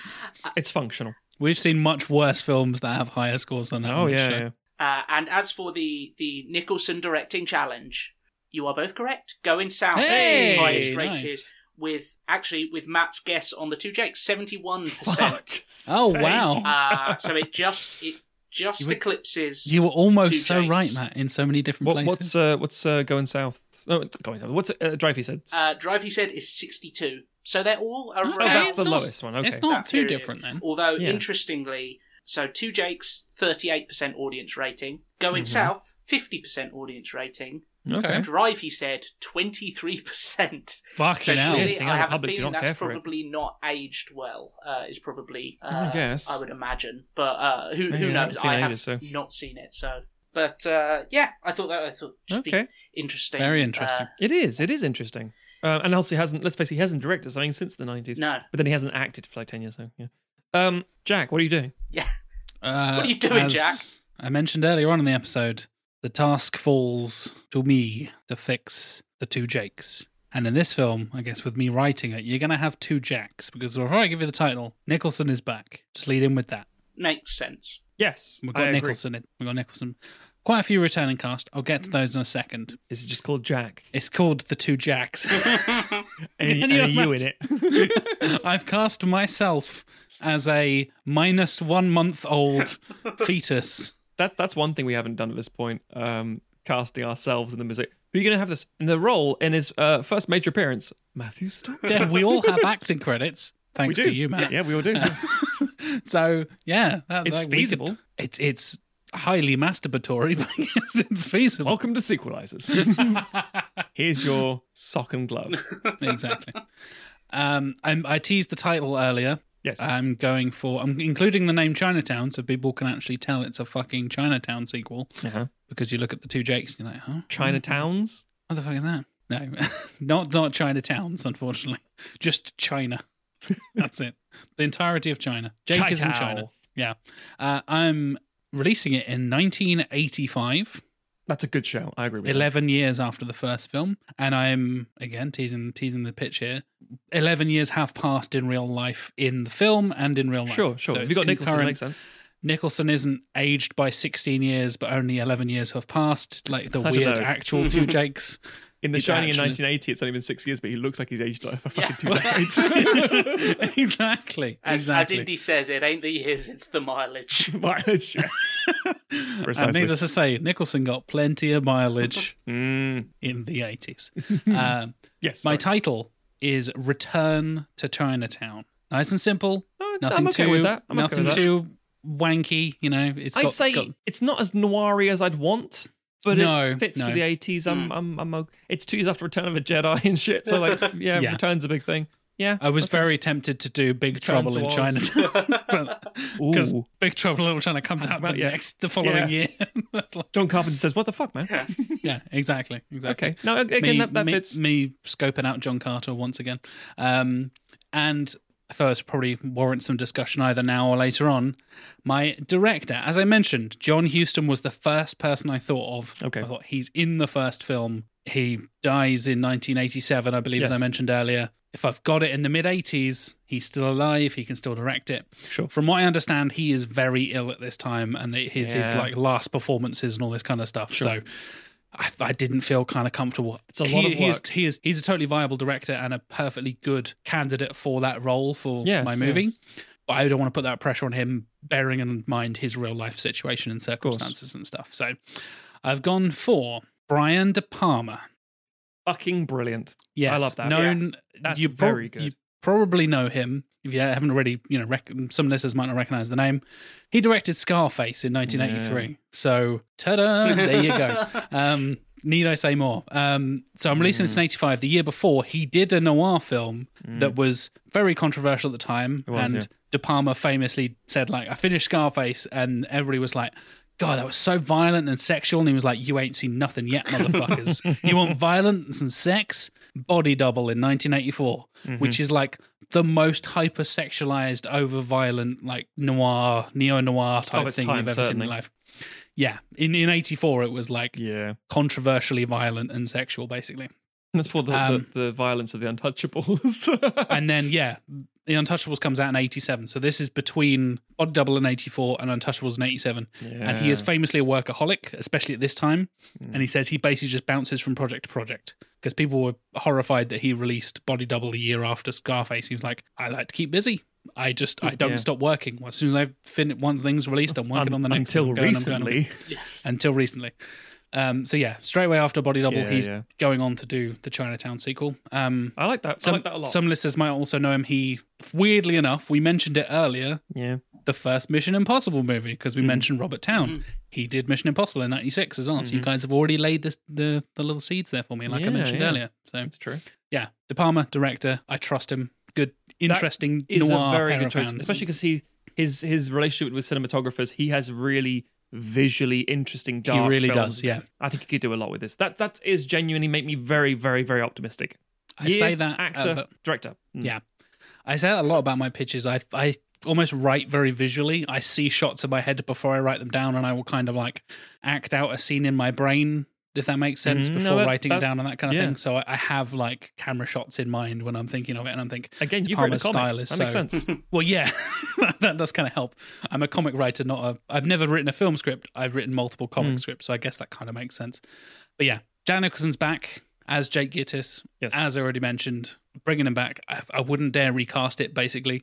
And as you'll see, and as you guys have kind of hinted at, which is very interesting, he's a very different Jake from the two Jakes. This is not Jack being Jack. This is Jack playing a fucking character. Good. Because he's a good actor and can act.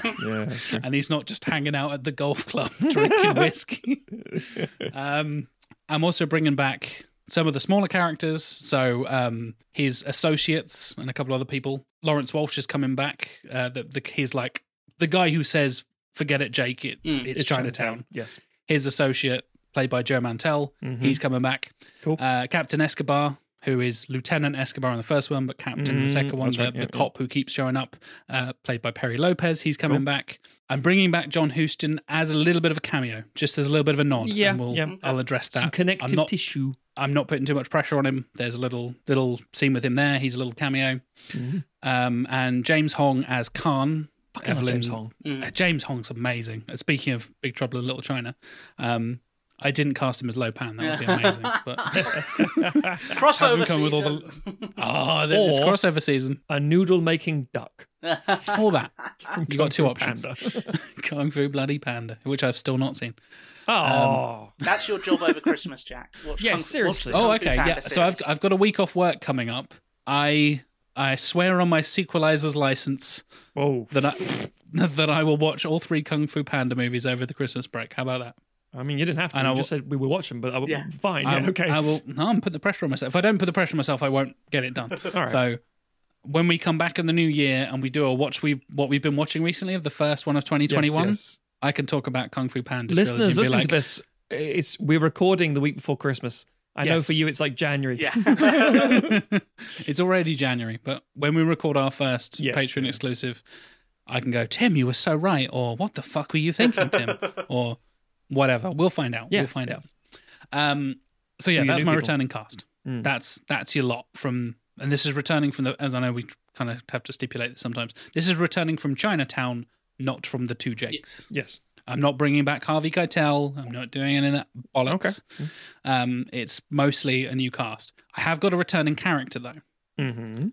Under a different name because of the whole Kitty Berman thing. Yes. Catherine Cross, as she's known. Okay, yep. Tying back to Scarface, Michelle Pfeiffer. Oh, yeah. I she was can see hot property in the 80s. Yeah. Mid-80s, Michelle Pfeiffer. Fantastic. No, good job. This is interesting. This might be the controversial one because I know there's been a couple of times I've cast people and people have gone, I might. Joe O'Brien, which as you'll find out is Catherine's boyfriend, partner, fiance, whatever. Patrick motherfucking Swayze in 1985. Very interesting. 85, he's quite unknown really because he's not done Dirty Dancing or Roadhouse or any of that shit or Point Break. That's all 90s stuff. Yes, he has done. I'm trying to think what he's done because this would be like one of his earliest actual. He's done Red Dawn, obviously. Yeah, Red Dawn is that was one of his big breakout. Yes, this is the year after Red Dawn. So Outsiders. That's what I was trying to think of. Yeah. Okay, so he's an the Outsiders is 83, but the Red Dawn is 84. Yeah, and Red Dawn kind of highlighted him as like the big breakout star. Yeah, I mean he was always going to be a star. I think it was going to be a couple of years later. He then goes on, as you said, in 87 to do Dirty Dancing. So I'm thinking between breakout star and sexiest man alive. Yeah. And it's the early Ryan Gosling career shit. You can go back and listen to us talking about Dirty Dancing because Tim has already fixed that. The second film, obviously not the first one. But yeah, that's my plan, is to get a lightning in a bottle young Patrick Swayze in there. Very interesting. As a character called Joe. Yes. Julian, a Chinese lady played by Cheng Pei Pei. From she's been tons of. She's a huge martial artist. Massively famous for being like revolutionizing women in martial arts in like the 60s in Chinese cinema and all the wushu kind of stuff that was going on. Everyone knows her from Crouching Tiger, Hidden Dragon. Yes, that is kind of where I pulled her from. Is where my reference point was for her. There. Sure. She's good. It's a relatively small cast. There are a couple of other characters that I didn't bother casting and stuff. Sure. A couple of cameos at the beginning. I've named them Mr. and Mrs. Berman because I can reference things that don't exist. Yes, exactly. Because it's the Sequelizers universe. Dale Haddon is playing a classic kind of like noir kind She's of got a lady very there. distinct look. Very distinct look. Playing Mrs. Berman, who's a kind of cameo in the beginning, and her husband, as you'll find out, a very young Andy Garcia. I love me some Andy Garcia, and he seems to be a theme in this season for some reason. Garcia keeps popping up all over the place because he was in Prequelizers with Smoking Guns. That's right. Smoking Aces. And then Smoking Guns. Smoking Aces, not Smoking Guns. Smoking Aces. I forget that film exists all the time. That's fair. And obviously so young the Andy Ocean's Garcia, films, and the Ocean's films as well, exactly. So young Andy Garcia. They're an interesting pairing because they would be. I'm assuming. I could be very wrong here, but I'm assuming this is still set in LA. So if you've got a couple, You are who correct. Are really, for lack of a better, classic Hollywood look to them, but also one of them is of Central American descent, then you do have a sort of classic. You do know what LA is, right? In the same way people forget Miami is almost like a bilingual kind of place. I know it's on the different side of America, but you know what I mean? It's not just, Hollywood, it's all blonde people and Marilyn Monroe. It's like, no, there's tons of fucking diversity. And you just LA is like was one of the earliest like big melting pots of the Hispanic culture and the Native American culture all coming together and kind of building that thing. One person I will name because I found out who he is like by looking him up from Chinatown. Another returning cast member, but obviously in a much smaller role. One of Jake's associates from the first one, Duffy, is coming back, played by Bruce Glover, who is Crispin Glover's dad. That's why he has such a weird face. Yeah, when you see him like in his older years, he looks so much. It's like so obvious it's his dad. And when he's younger, it's like, I can see it, sort of. But when he's older, it's like, oh, that's definitely him. Fucking, that's the same person. I googled him and I was like, oh, he's got a bit of a weird face. I vaguely remember him from Chinatown. Bear in mind, I'd seen Chinatown like the day before, so I should remember him. Sure. And it was like Crispin Glover's dad. I'm like, well, that makes all the sense in the world. But yeah, he's whenever I say like Jake and his associates, which I will do in the pitch, assume Lawrence and Duffy are there as well, along with Jake. Got it. That makes sense. Makes complete sense. And he'll have a like again, basically uncredited Sophie, his secretary. Yes, is played by an actress called Nandu Hines, who basically did that and then disappeared off the face of the earth and became a real estate agent, I think. That's the film industry sometimes. Yeah, so she's going to be briefly in this film as well, but whether she would come back or not, I don't know. It's not an essential part, but she's so in character. When in the first film he says, "Sophie, honey, go for a walk, go for her, take a smoke break or something," and she's like, "Okay." And just keeps going, and then turns into a real estate agent. Never came back. She was the best actor we've ever seen. We just didn't realize or appreciate. So yeah, some of the background characters in the first one will return in and around Jake's office and all that kind of stuff. So makes sense. Just giving them a quick shout out before anybody says, "Oh, who's playing blah blah blah." There you go. Assume they're returning cast from Chinatown. I haven't already mentioned them by name. The new cast, fairly small. Returning cast, reasonable. But we'll get into it then, shall we? We don't open on a dark alley in New York, unfortunately, because this film is set in LA. There's no vampires. There's no Spider-Mans. There's no. It's a very different kind of like geographical structure to that city. It's not quite the same as having vampires or turtles in the alleyways, unfortunately. Instead, we open with a classic noir kind of credits over a scene. I was thinking almost like the intro to Watchmen, not to reference a Zack Snyder film, but interesting. There's like a song playing over the top, and you've got kind of like footage of stuff going on, and the dialogue is kind of fading in and out, and there's the Chinatown theme, that sexy jazzy trumpet number coming in and out while we're kind of seeing what Jake has been up to. I imagine if you Google the opening for Black Dahlia, also by yes, a perfect example. Thank you very much, Palmer. Black Dahlia. Yes, exactly. So the opening credits begin with an appropriately jazzy piece, as I said, the Chinatown intro music playing in the background as we see Jake Gittes testifying in court. Very much like how he does in The Two Jakes, funnily enough.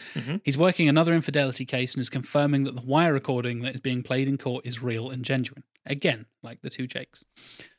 The recording confirms that Mr. Berman's suspicions are correct. His wife has been having an affair with her director.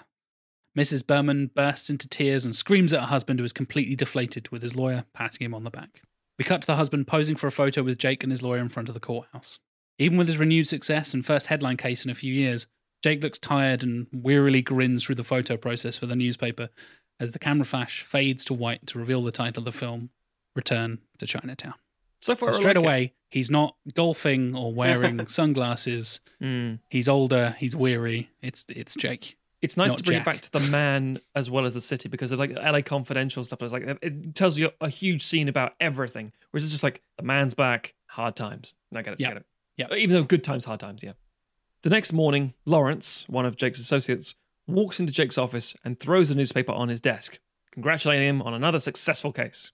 Jake is barely awake, leaning back on his chair and his feet up on the desk next to a half-drunk glass of scotch, despite it being 9 a.m. Again, very much to Jake's and Noir Chinatown. detective. Yeah, kind I of like it. Yep. Except he's not as successful.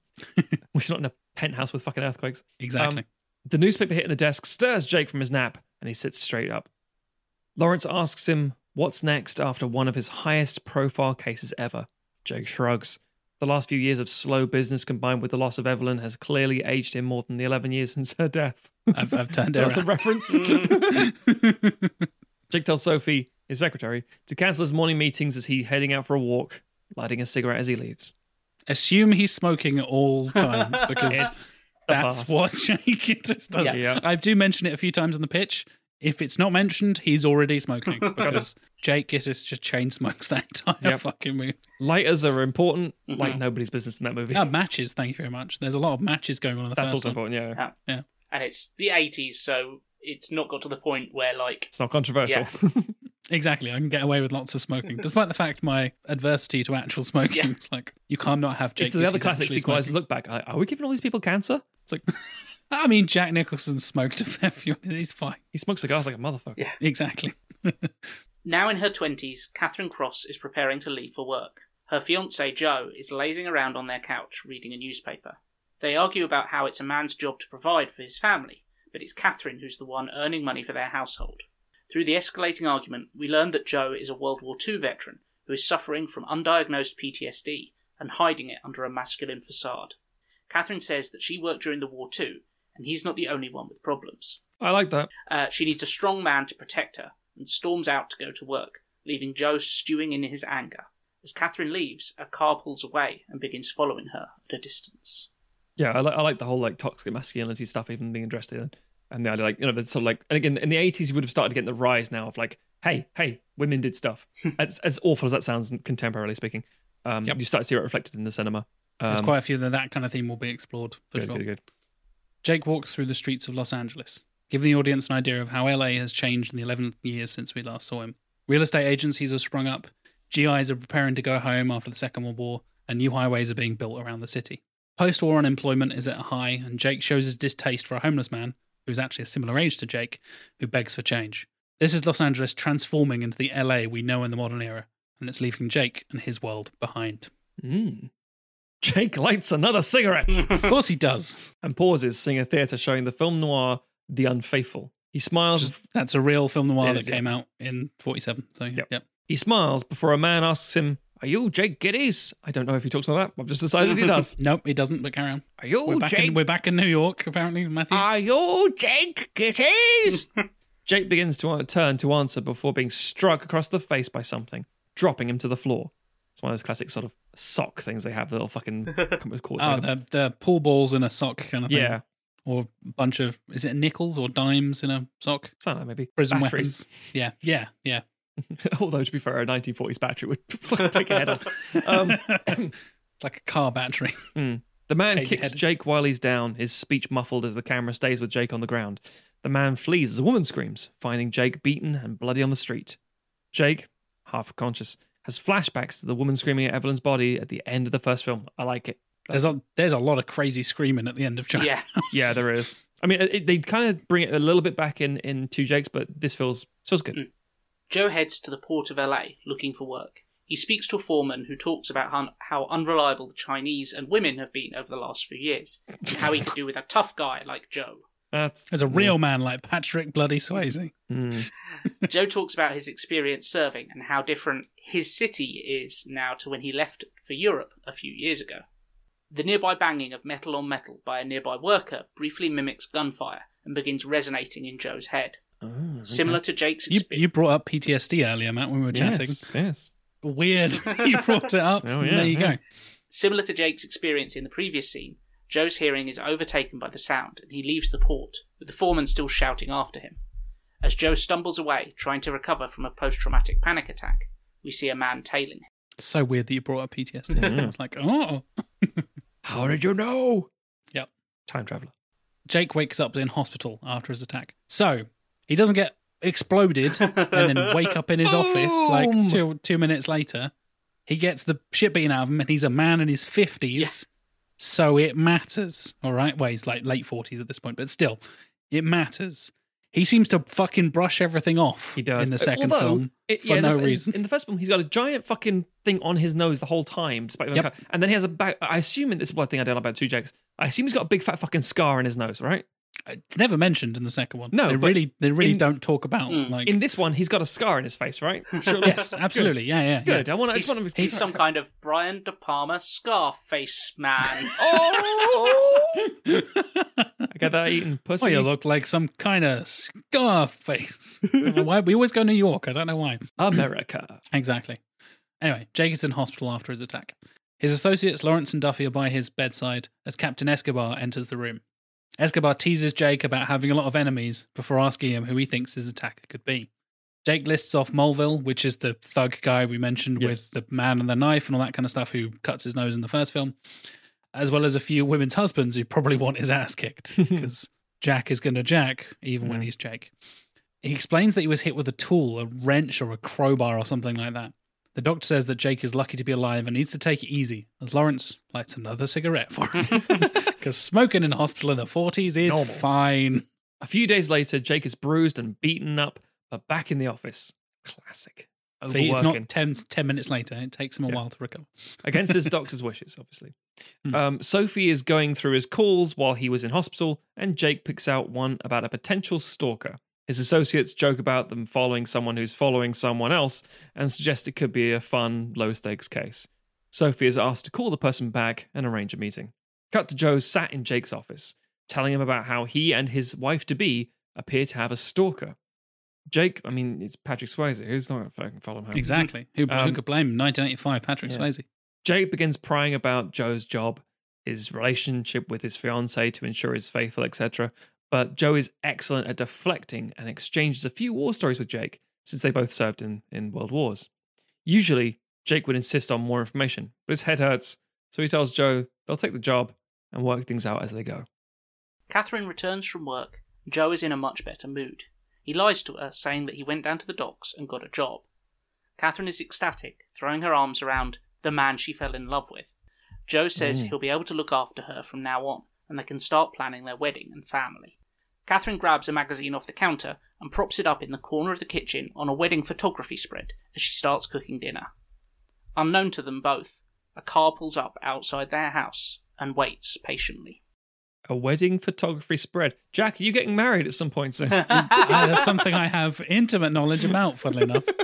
Thanks to previously featured Emma, Yeah. who has appeared on the show before, who happens to also be my fiance and addicted to wedding magazines. Yeah. Because that's a thing. But yeah, I did make sure that wedding magazines existed in the 40s in America before. I just, I that think is they've an been actual thing. I was there's like, been yeah, industry. that is a thing. Yeah. Especially There's in like Hollywood. there is like People magazine Hollywood. and Life magazine and a few other ones. Yeah. So Yeah. that kind of thing. Classic 40s housewifey, kitcheny kind of Sure. deal. Yeah, all that kind of stuff. A bit of a WandaVision. If you want, sure. It's what Paul the kids Bettany these days understand. Paul Bettany flies in and cuts them all in half with a laser beam. The end. In the following days, Jake's associates visit the docks and the area near Joe's house. They begin tailing Joe and Catherine's alleged stalker. They tell Jake, who's half listening, that the stalker returns to the same address each night and pass him a matchbook with the address written on it. It's an address in Northern Broadway. Jake washes down some medication with whiskey as he leans forward to read it. Jake sighs, rubs his eyes with his thumb and forefinger, and confirms their suspicion. It's in goddamn Chinatown. Goddamn Chinatown. I should have called it Goddamn Goddamn Chinatown. Written by Frank Miller. It's the all-star Jake Getty's goddamn Batman. Forget it, Jake. It's goddamn Chinatown. Okay. Jake, back on the streets for the first time since his attack, is walking through Chinatown looking for the address. He holds the matchbook up to a sign which matches the address and cautiously approaches. You like my match pun there, Matthew? I don't know that was a pun. I'm so glad you wrote Just that. a thing I tripped over when matches. Well, it's a matchbook and it matches. That's a pun. And you read it. You said it. Hey, forced you. Hey, I'm a professional. Go fuck yourself, San Diego. He'll read whatever we write down. It's so weird. Jake knocks, and a stern-looking Chinese woman answers the door, speaking Mandarin. Jake rambles about why he's there, mentioning Joe's name, and is ignored until he introduces himself. The name Gitties clearly resonates with her, and she switches to English, asking him to come in. Jake relaxes to his still got it attitude and follows her inside. And he says, "Now turn around, put your ass in the air. Don't move until I tell you to." It makes my skin crawl every time. Which is heightened with his performance in The Departed, which is, "Now you get down there, put your ass in the air, and don't move till you're numb." Yeah. Fucking hell. Julien switches back to her native language as she enters an office and introduces Mr. Gitters. Khan, Evelyn's former butler, looks up from his desk and greets Jake. Not living in a weird coastside Hindu, no, not Hindu, like Buddhist shrine. It's real weird, that second one. Because I kind of forgot, but in the first Chinatown, where they have the whole my daughter, my sister, my daughter, my sister, that's Khan's house. Yeah. Because they're talking, and he has this really nice house, and then he's just some weird Go back upstairs. Buddhist monk. Yeah, go back upstairs, and then he's a weird Buddhist monk dude in the second one. He's like Jake's spiritual advisor for some reason. It's weird. It's weird.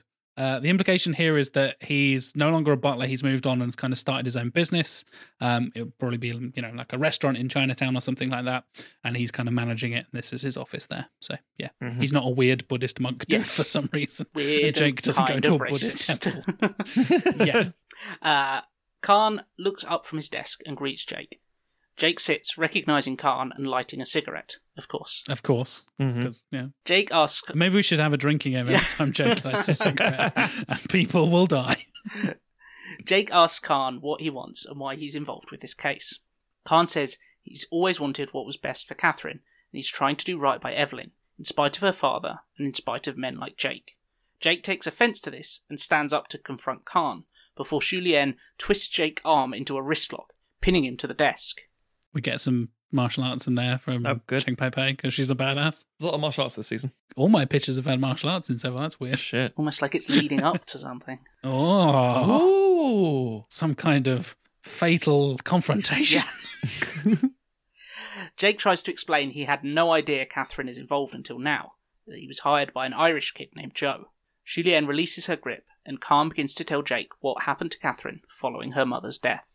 In flashback sequences, we see Jake confronting Evelyn in the house, the unfortunate daughter, sister, but I don't overplay that like the first film did. Her letter to Jake and Catherine being whisked away by Noah Cross at the end of the film. There's a little cameo by John Huston coming up. Khan explains that she was raised by Cross, and we see little glimpses of her as a teenager and him kind of talking to her and stuff. But it's all voiced over by James Hong. Sure. And has blamed Jake for her mother's death ever since. And this is an interesting point I want to get to because it was actually a video essay I was watching about the first film. Okay. Where Jake, the fact that Jake wants to move her rather than going with her plan is actually what gets her killed. Yes. I thought, that's a very interesting way of reading it. I'm going to run with that, and it's kind of Jake's fault. I would definitely do the same thing. Yeah.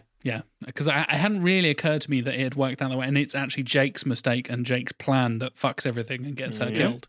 That's what I'm kind of running with here, and this is what Khan is explaining. Like, Cross and Catherine know about this, and that's how Cross has spun it. Whether it's right or wrong, she doesn't know, but that's how Cross, her father/grandfather, has kind of spun it for her over the years.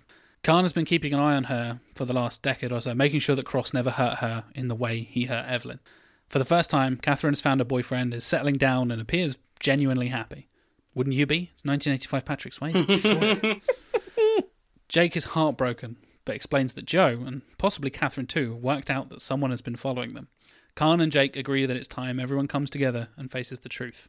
Jake uses Khan's phone to arrange a meeting with Joe later that evening. Jake and Khan arrive at Joe's house with Catherine nowhere in sight. Joe is cautious and While he doesn't seem to recognize his fiance's former butler, he's clearly surprised to see that his stalker is an old Chinese man. Khan begins to explain who he is and why he's been keeping tabs on Catherine. Joe cuts him off, and things quickly get heated as he explains that he's protecting Catherine now, and there's no need for Khan or Jake to try to help them. Joe draws a gun and aims at both of them and says, "Suck it!" Suck it until you piss your pants. Explained that he wanted Jake to get rid of Khan, not get him more involved in his business.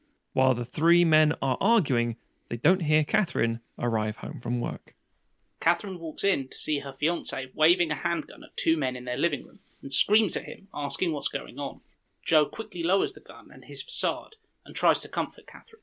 As Jake and Khan turn around, Catherine recognises them both from her childhood and begins shouting at Joe again, asking why these men are in her house. Joe explains that he's trying to make things right for Catherine and her mother. Jake is responsible for her death, and Joe has been trying to do the right thing. Jake tries to calm Joe down, but Joe tells him that he should have finished the job, alluding to Jake's earlier assault. Jake clocks on and tries to wrestle the gun away from Joe, but the younger man is able to fire a few shots, all closely missing Jake's ear, and one grazes Khan's arm. The sound of the gun next to Jake's ears deafens him, and Joe pistol whips him to the floor. Again, playing on the PTSD stuff there as well. Yeah. Joe goes to finish Jake off, but Catherine stops him, saying that she never wanted revenge, and Joe has now taken it upon himself. Joe and Catherine argue, with Joe trying to justify that he's been doing this all for her. While their argument continues, Khan realises that Jake is gasping for air on the floor and crawls over to him, desperately trying to tell the couple that he thinks Jake is having a heart attack. A few moments later, we see an ambulance and a police car parked outside the house. Everything's quiet now. Khan is brought out on a stretcher, still alive obviously, but wounded. Joe is taken out in handcuffs, and Catherine is being comforted by a paramedic on the front porch. Jake's associates arrive as Captain Escobar comes out of the house, shaking his head solemnly. Lawrence once again gets the last line with a simple, "God damn it, Jake Kiddies." Fade to smoky trumpet noise. Mm-hmm. I like it a lot. I do. It's very different. Mm-hmm. So, No. You've taken a lot of the emotional scenes in Chinatown and progressed them naturally.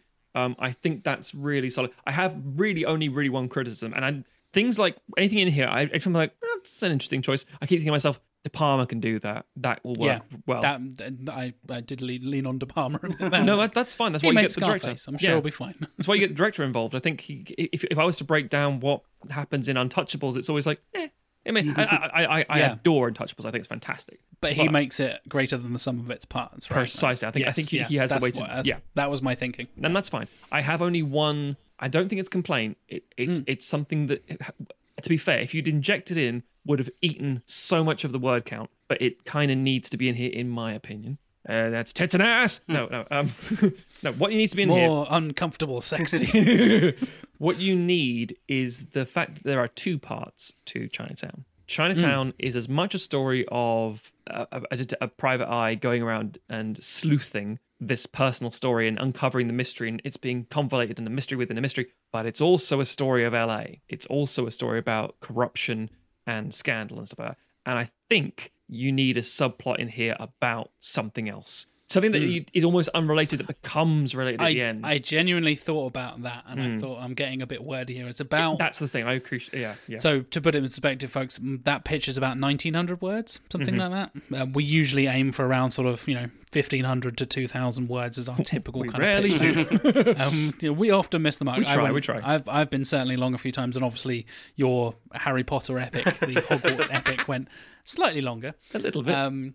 But yeah, I genuinely did think about having a subplot, and I was kind of thinking, like, this is so focused on the A plot the whole time. I would quite like I really like Escobar. I would be tempted to have something with Escobar in there and having be a slightly bigger part of the plot. But do you guys have any ideas about what that B plot could be? I think my thinking for the character of LA in that, I'm very much focusing on the post-war stuff. Yes. I've obviously noticed I referenced that Joe is a veteran. He served in the Second World War. Jake is a veteran of the First World War. And LA was quite dramatically changed in terms of its economy post-war, with a lot of women obviously going to the workforce. They're working in like aviation engineering and all this kind of stuff. And that goes unsaid, but Catherine is still working in the factory she would have worked at from World War II and all that kind of stuff. And I have a simple Sure. fix, I think, please, which ties everything in, even the opening court case, possibly. You make it narcotics. You make it about drugs. You make people come back from what... This actually, speaking of Jack and which video is a games, thing, by the way. L.A. Noire? L.A. Noire. It was a big influence for me. There you go. You take it about the idea that people coming back from war, morphine addicts kind of thing, and the idea that you have... Because you had the Vice, Vice, arson, Traffic. like The road crew. Yeah. narcotics and murder division, that kind of thing. It was all in there. Homicide is the word you're yes, looking for. yeah, thank you. And I was like, murder? The murder division. I want to L- be part of the murder division. Yeah. That's cool. LA Confidential does it as well. There's like some things that are more Yes. attractive because they get you contracts to be closer to the stars. Other things like, I'm not touching that one. So doing a narcotics thing on Vice would be very, very interesting because it's more glamorous. If you're going to get into the opening act with the Hollywood star sort of thing with the Bermans, The infidelity case. Yeah. and that could link into this whole thing, and even the stuff with the docks with Joe, that could even be tied in slightly. And There could be the drug Catherine's- running and through the docks and stuff Catherine like that. has and her own potentially- dealership, as it were, not dealership, sorry, has her own supply because of the fact that she is still getting over some really monstrous memories, and Joe could be doing the right thing, and he could be inadvertently doing a bit of a kind of arsenic and old lace kind of thing. He could be poisoning her with drugs to keep her calm, if you want to keep the whole suppression of women kind of thing going. Trying to he's like- self-medicate her it's like PTSD during the war, kind of thing. Yeah. we all did some awful stuff, but morphine kept me calm, and it sent a lot of boys off on their way. So if we Interesting, drip feeding you that he's more of a, I did this for us, did this for you. I think there's things you could do that, but the word count would be so big. But in terms of a noir film, you need that kind of thing in there as well. It's the whole like the that makes city sense. is bigger than anyone, and this isn't going to be solved by one man. But the emotional story is what goes through it. So I think you could do that quite neatly. It seems like it's a big change, but it's a small one in terms of it's already in the plot. You could already wheel that in quite neatly. Yeah, I think, in my opinion. I think the fundamental change here, and the thing that works really well, is that Jake Gittes is fucked up and traumatized by what he's been through. He's not this smiling kind of like... He's not Jack fucking Nicholson. Yeah, like As we've mentioned a few it's times Jack before. Nicholson playing a role rather than just being himself. Exactly. I agree, That was I agree. exactly my plan. Yeah. And I agree with Matt. I think it could do with a few more just kind of twists and turns. And I think you also, De Palma being De Palma, having him dig into like, private eyes, following people around, spying on people, perverts, that kind of stuff. Add some sexy stuff in there. Some voyeurism, etc., etc. Needs more drugs than sex. I get you. I know my audience here. Okay, I understand. Yeah, I think drugs would work. I think potentially the other thing that you could maybe get into is kind of like labour issues, union stuff, and maybe link that into the kind of the racism and kind of like Chinese worker, like actually kind of make almost more practically slave labor kind of shit. Yeah. make more of the kind of actual Chinatown. And I like that you actually like it's not just the final scene is in Chinatown. Like you actually go there and like it's forcing Jake to confront that part of himself again. That's kind of already in the original Chinatown. It's like he has that kind of not necessarily trauma, but like that clearly weighs on him. Oh yeah, he already has memories tied to it, and they're and not then positive memories. and then he's got another load of awfulness layered on top of that now. So yeah, but yeah, no, I think emotionally, like I think I really like the casting. I think De Palma's a fantastic choice. I think it just needs a little bit more detecting and a little bit more LA, and so so much of noir is like the crimes often end up being really. They're either really salacious or they're really dull, and they're about. And Chinatown manages to be both because it's like, it's a story about like childhood sexual abuse and incest and stuff like that, but it's also about water. Yeah, very much so. It's a weird thing to acknowledge. Like, wait, the film's about water. Yeah. And the theme, obviously, they talk about the oil in the second one, and there was a plan to do some. I can't remember what the third one was. Land or freeways, or possibly both. Yes, because they were doing Earth, sea, water, it's like the elements and all that kind of stuff. Yeah, and it's like finite resources kind of thing. Yes, yeah, exactly. Yeah. So I think once I hooked onto the fact when I was watching the two Jakes, I was annoyed that Jake is just like, I'm on top of the world, everything's fine. Like, didn't the woman you were sort of falling in love with after being an adulterer your entire life die in front of you because of you? Yeah. And you're just like, fiddly-dee, everything's fine. I wanted that. And the fact you both have said, like, the emotional core there is very much what I focused on. And I think adding your elements there would help kind of build that out and make it more of a complete story rather than... Because this is so focused on... I guess, obviously, toxic masculinity is a thing I'm discussing. PTSD is obviously something I'm discussing. Like a woman's position in this post-war world and kind of post-war America and LA in general is obviously something I wanted to talk about. And that is very much influenced, as Matt correctly guessed, by LA Noire, because I fucking love that game. And the main character, Cole Phelps, is a former Marine who comes back to America, goes into the police force, and there's, as you said, layers of corruption and bullshit, and he gets framed for stuff, and then he's adultering, and his marriage crumbles, and blah, blah, blah, blah, blah. And also LA Confidential, which is my other kind of reference point for 40s LA. So, yeah, that kind of makes sense. And it's the thing of, like, there's so much going on at that time. I'm sure if you, like, dig into the real world history, a bit like Chinatown is based on, like, real stuff that happened. You know, there would be... Yeah, Hollis Mulwray is based on a real water tycoon guy and all this kind of stuff. Oddly enough, I did do that very briefly in the intro scene. That is a hint at Ingrid Bergman and her affair with the director Rossellini. Yes. I think she's Swedish actress. And then... she's kind of like one of the iconic noir actresses of the era. So and then I saw Bergman, and then I saw Berman. I was like, that's too funny to put in. So that's kind of hinting at her leaving her husband for the Italian director that she did in real life, and that kind of like tying into real world history and that kind of thing. Yeah. But I think, there could be something there where I was looking at like what happened in Chinatown in like 1947, 1948. What real world thing could I tie it into? And there's just not that much information out there with the with like Google and Wikipedia and stuff. I was like, unless I really go digging around and spend hours and hours researching that stuff. I mean, because they're all kind of in the Hollywood scene at the time, they might know something, just to see mention stuff. But even then, for legal court cases, you wouldn't say, "Oh, this is based on this." Yeah, it'd be like the quiet, unspoken truth. Like, we all know who you're talking about. Yes, exactly. And there's always like consolidated character. We talk about this all the time. Like the original version in the book has these two characters, and then in a film you get a mashup of the two. Who's the big thug or whatever? And like the Mulville, for example, is a famous combination of a couple of like infamous mafia thug type guys from the 30s in LA and stuff like that. So cool. In the original Chinatown, they kind of take the real world figure and sort of break him in half almost, so that you've got the kind of engineer Mulwray, who's like the guy who's trying to do the right thing and is the architect of the water system, and then you've got Cross, who's like, I'm just making money off of it, and also I'm a terrible person. And the real life figure was kind of both of those. A bit of both. Yeah. You must split him into his good and evil sides almost. I think it was a very big challenge, because you're right. How the fuck do you do a sequel to Chinatown?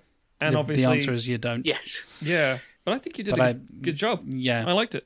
And again, I don't think this needs a sequel. And weary and I kill off Jake at the end. So good luck. Well, that's what I'm saying. I don't think you'd have like Jake's son comes back to try and solve the case. Like, he doesn't have a son. It turns out he did. It's like, oh, for fuck's sake. Oh god, yeah. Can you imagine?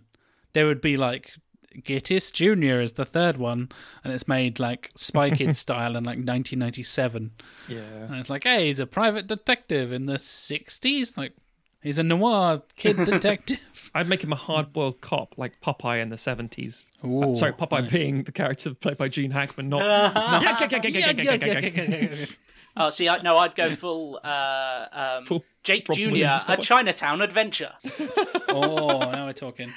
Like a young Sherlock. He's solving a case of like a missing dog. That sounds like a fucking mid-90s thing, if I've ever heard one. And also 18 pounds of Colombian cocaine.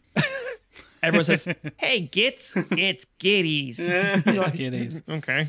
Solid fix, man. Yeah. I like it. Thank you. It was, like I said, it was a pretty challenging one for me going in. Yeah. As of a couple of weeks ago, having not seen either film. I don't envy you of having the job of having to be like, okay. If I had to deal with this one, it would have been a 4,000 word pitch. Yeah. Because I would not have been able to stop myself injecting so much noirism. It's like, well, you have to have at least 7 different plots going on. And I was so conscious of the word count, obviously went the other way and was like, it's not quite noir enough. Like, implied noirisms from De Palma will be fine. Yeah. Like, I think I didn't quite find that balance there, but I think with what you've suggested, we can certainly get something that does justice to the original. Yes, but like Matt said earlier, like the guy who wrote Chinatown and won Oscars for it couldn't make a good sequel to Chinatown, and you certainly improve on some of the aspects that he, as we've said, like just don't work in the two Jakes.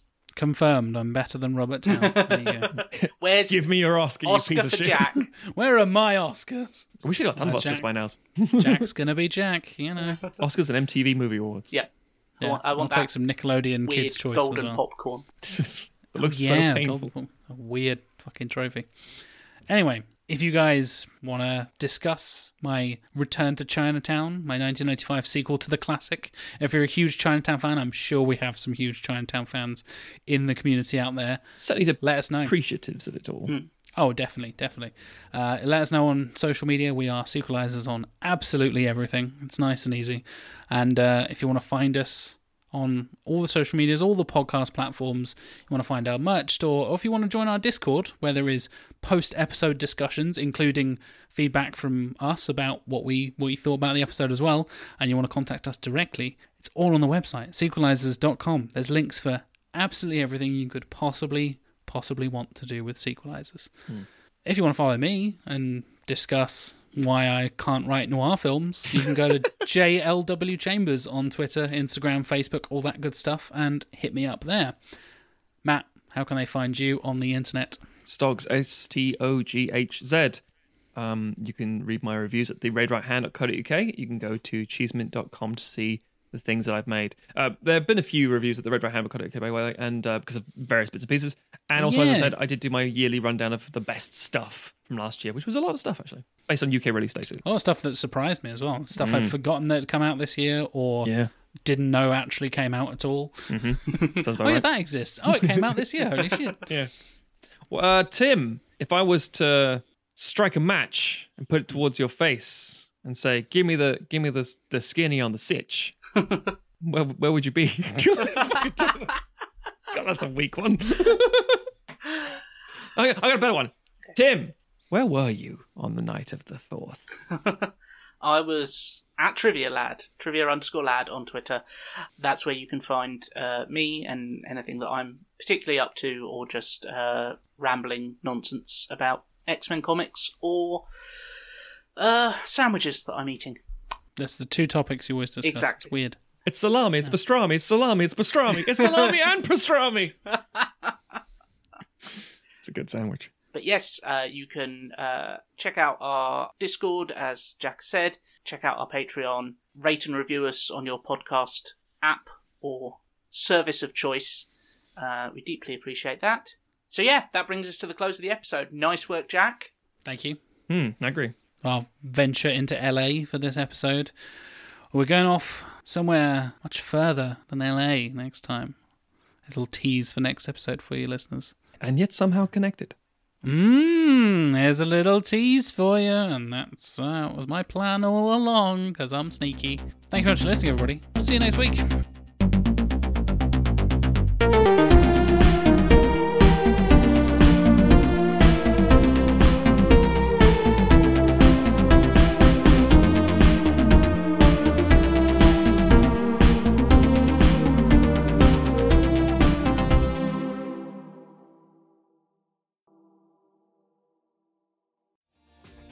Hi, my name is Kay Adams, and to be honest, I'm not so good with the ageing process, so I enlisted my old chum, the filter-free Cara McKenzie, to advise. Could you imagine being a porn star? The room would need to be really hot for me to strip off. To be honest, she's not much help, but she is rather amusing.